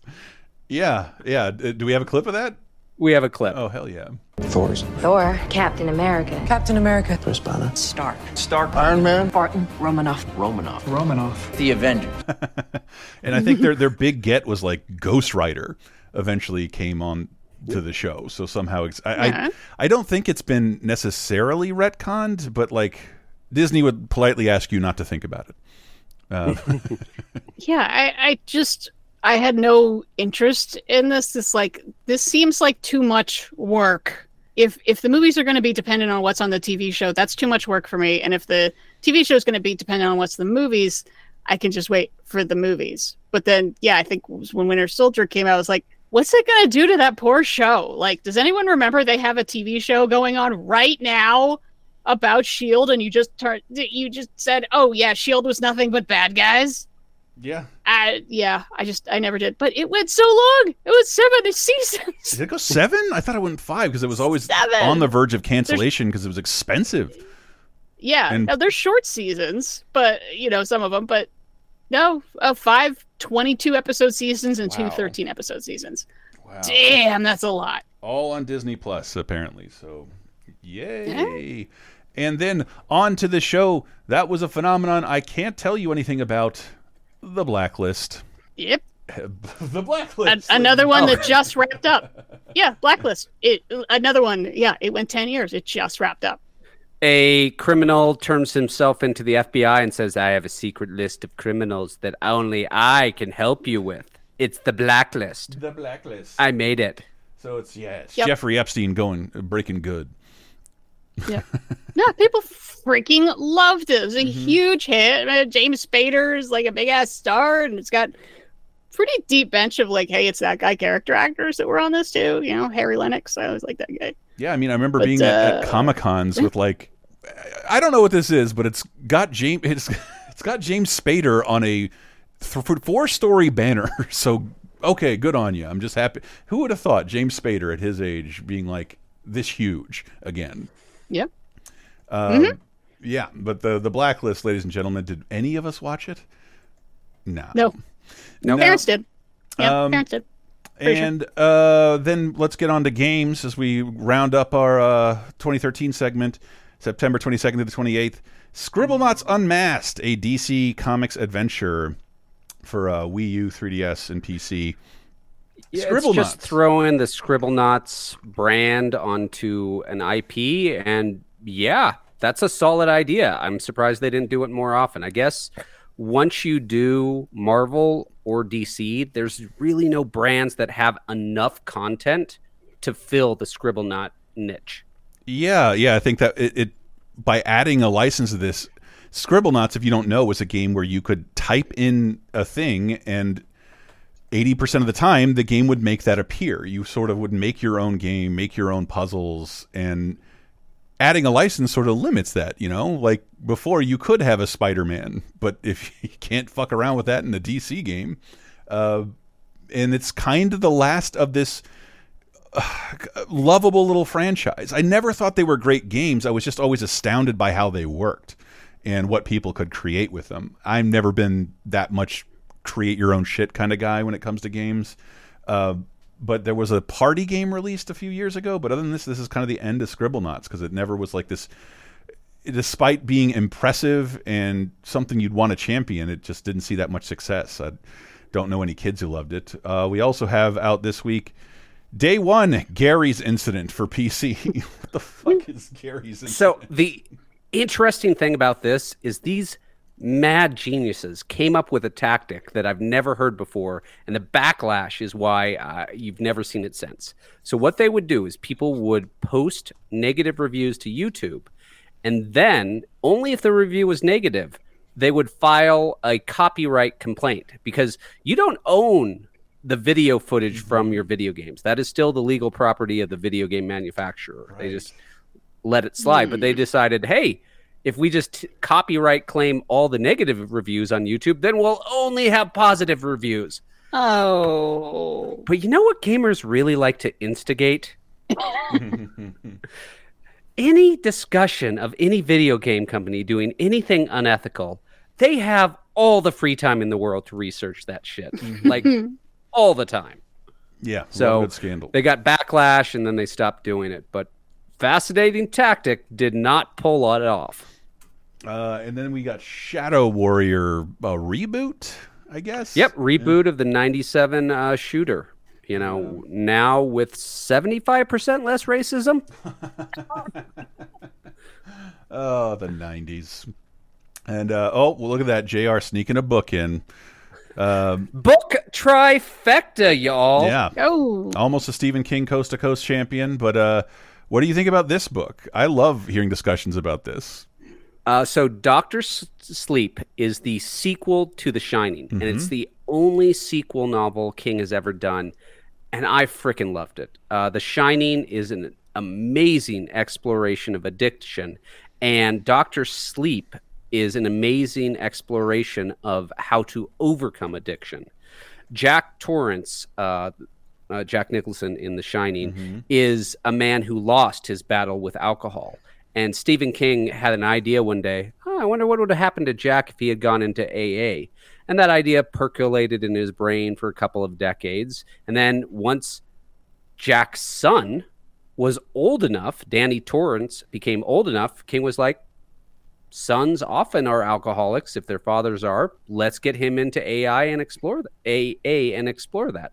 And I thought he does it beautifully and wonderfully. And I think this is one of his better recent works. And I've heard no negativity about Dr. Sleep at all. Like, my friend loves it so much. I've seen it twice, but it's always when he comes into town and we're a little drinky and I just kind of forget how it ends, other than like, you know, the obvious stuff that you want to see in a Shining sequel. Yeah, I haven't read the book. I've read the book The Shining, and Me too. never thought about maybe I should go back and read. Yeah, 36 years later to write a sequel that people like. Yeah. It's kind of impressive, and I actually really enjoyed the movie. Yeah, how much in the book does King acknowledge those solidified details he didn't like about Kubrick's version? So this is a sequel to the book. Stephen King is very clear. This is my book. It's not a sequel to the movie at all in the slightest. Anything that Kubrick put in is not in this. No maze here, people. Yeah. But the movie kind of plays around with that. The movie goes like, most of the people have not read the book. They've seen the movie. So we're kind of being a sequel to the movie. I thought the movie threaded that needle perfectly. Yeah. I've heard nothing but I love The Shining, but not as much as like almost everyone in the world. Like it just, yeah, like the universal praise for the Dr. Sleep movie. And hey, it's spooky time. I don't want you watching just Evil Dead and going to patreon.com/lasertime, listening to our new series. But yeah, trying to find my doc is why I'm stalling. There it is.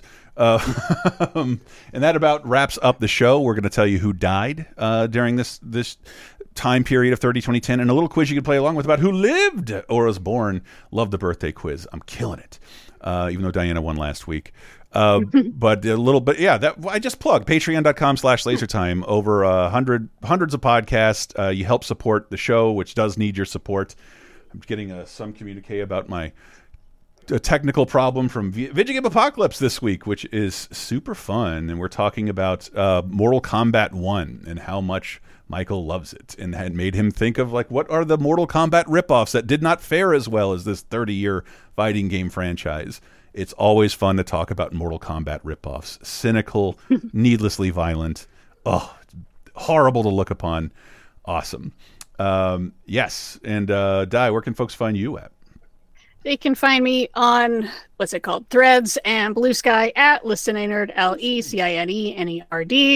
And coming up next week, oh, it's a good one. Next week is a really good one, y'all. We have, speaking of, we've had a couple actors do directorial debuts here. We have another one next week. Robert De Niro is going to direct a movie, which honestly might be the best double feature pairing with Goodfellas. I don't know why you said that. I bought them in a collection, so they like literally stood next to together in Warner Brothers Snapcase, and I would double feature them. That they're a good double feature. But if that's too highfalutin for you, did you know that Jamaica had a bobsled team? Oh, wow. Yeah. Oh, wow. And we talked Richard Linklater this week. We get to talk about him next week. Yay. And more of his love of rock music, this time with the kids. He's going to teach the kids to fucking rock and roll. Awesome. And Sandra frickin' Bullock is going to space.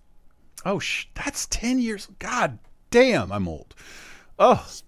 Space. That feels like a new movie to me still. Jesus Christ. Jesus Christ. And if that wasn't enough, we are also going to have Homer flashing back to his days in a quartet. What? It's been done. And Walter White is going to come to an end. Oh. And my favorite one-shot characters, Zeke and Julia, are going around the neighborhood with squirt guns full of holy water. All right, Di. Who died during this period of 2010? Oh man, it's a disaster scene out here this week. We lost so many cool, interesting people. In 1993, it was when we lost General Jimmy Doolittle, who was 96. That was the longest-serving World War II general in the U.S. Army. He's the guy behind the Doolittle raids in, 4 months after Pearl Harbor, where we sent a bunch of modified bombers to hit Tokyo. Didn't do a lot of damage, except for psychologically. It freaked him out real good, realizing, shit, we are not invulnerable over here. They can get us. Yeah, and he was a young general at the time, and this is 50 years later. Yeah. And last surviving U.S. general of World War II. Wow. Yep. And in 2003, goddamn, first we lost Robert Palmer, who was only 54. Fuck you, heart attacks. He died from a bad case of loving you, I guess. Oh, I'm sorry. Come on. No, I really like Robert Palmer. I'm a blue-eyed soul person. I enjoy that. But a real fucking legend we lost is Althea Gibson, who is 76. She is the first black person to compete in a Grand Slam tennis tournament. She's the first black person to win a Grand Slam tournament. And then she went on and became the first black person to play LPGA professional golf. Wow. She took the lightest sports out there, and she was so good, she broke the color line. We're talking in the 50s, when things were kind of touchy when it came to black people in our country club. Yeah. Althea Gibson, look her up. She's fucking lit. Practice. Jesus Christ. Yeah. Well, that's the thing. It was so hard to get into to play like the U.S. Open or Wimbledon because you need to have played on this circuit for so long, and they wouldn't let her in because they're racist. But she was just that good. Then George Plimpton, we also lost. He was also 76. He probably wrote about Althea Gibson, actually, because he's a very fancy sort of guy who sort of talks like this, but also writes about sports a lot.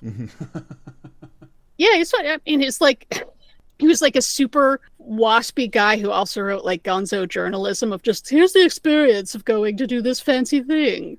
And then we're not done. Notable host of Disney Channel's Masterpiece Theater, where he would introduce classic Disney cartoons. But we're not done. Damn it, we got more legends. Also in 2003, we lost Donald O'Connor, who was 78, best known for the Make 'Em Laugh number from Singing in the Rain, and also he was in the Francis the Talking Mule movies. He is amazing. And he had a really good guest spot on Frasier. We talked about Frasier the other week. That's a really good episode too. And we lost Elia Kazan, who was 94. One of the great film and stage directors of all time, and also he named names to HUAC, so people are kind of pissed at him. But I mean, Streetcar Named Desire, On the Waterfront, East of Eden. Great. I mean, an incredible body of work, but you know, it was a tough time. People made calls, and some people don't agree with those calls. Yeah. That's it. Okay, that's a lot of people. I'm sorry. And with cool. all those dead people out of the way, what do we got, JR? We have the birthday quiz. So, this individual is turning 40. 40. Oh. 40. Only a youngling. 40. Yep. Born September 25th, 1983 at Edwards Air Force Base in Edwards, California. He was raised a Jehovah's Witness, but is no longer religious. I got it, I think. You may. Was this person in a Star Wars movie? Yes. Okay. I think I got it. I think you got it too. I have a guess on top of that, but okay. I want everyone to play. Let everyone play, but hint at your guess. I want to let everyone play. All right. So, he sent writing samples, and including a spec script to The Simpsons, and Tina Fey was so impressed by his work that she hired him to be a writer for 30 Rock, and he wrote on that from 2006 to 2009. Got it. Yep. I'm feeling it. good. I think you both got it. Yep. He was in a is not the star of Bofa. He was in a feature-length movie called Mystery Team about amateur teenage detectives. From Derek Comedy. He appeared in a television show that if I give it away, everyone will get it instantly. Movies of his include The Lazarus Effect, Magic Mike XXL, The Martian, and he played Aaron Davis, the Prowler, in Spider-Man Homecoming and Spider-Man Across the Spider-Verse. Great. He also played Lando Calrissian in the space western Solo: A Star Wars Story. It is Donald Glover. It's Donald Glover. It is. Childish Gambino himself. His dad is not Danny Glover. They are not related. Donald Glover. Also, I just learned this. He played the voice of Simba in the 2019 Lion King. And made one of the greatest shows of all time, Atlanta. Atlanta is amazing. Everyone should watch Atlanta. It is one of the coolest things ever put on television. I still have failed to. Like I say, did you like the episode Pine Barrens in Sopranos?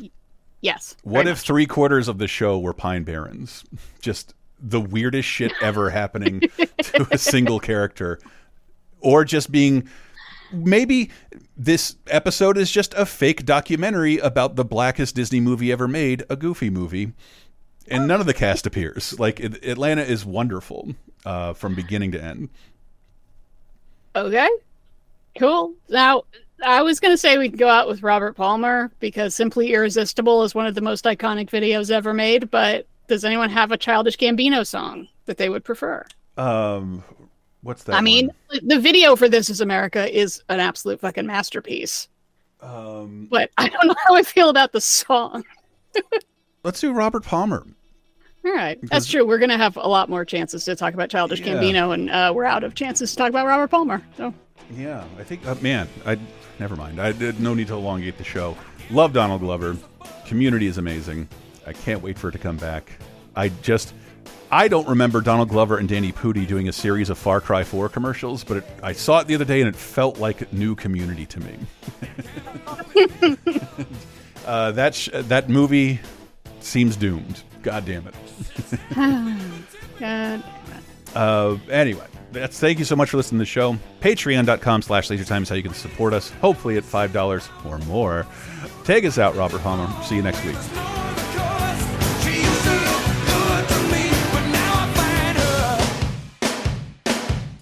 Simply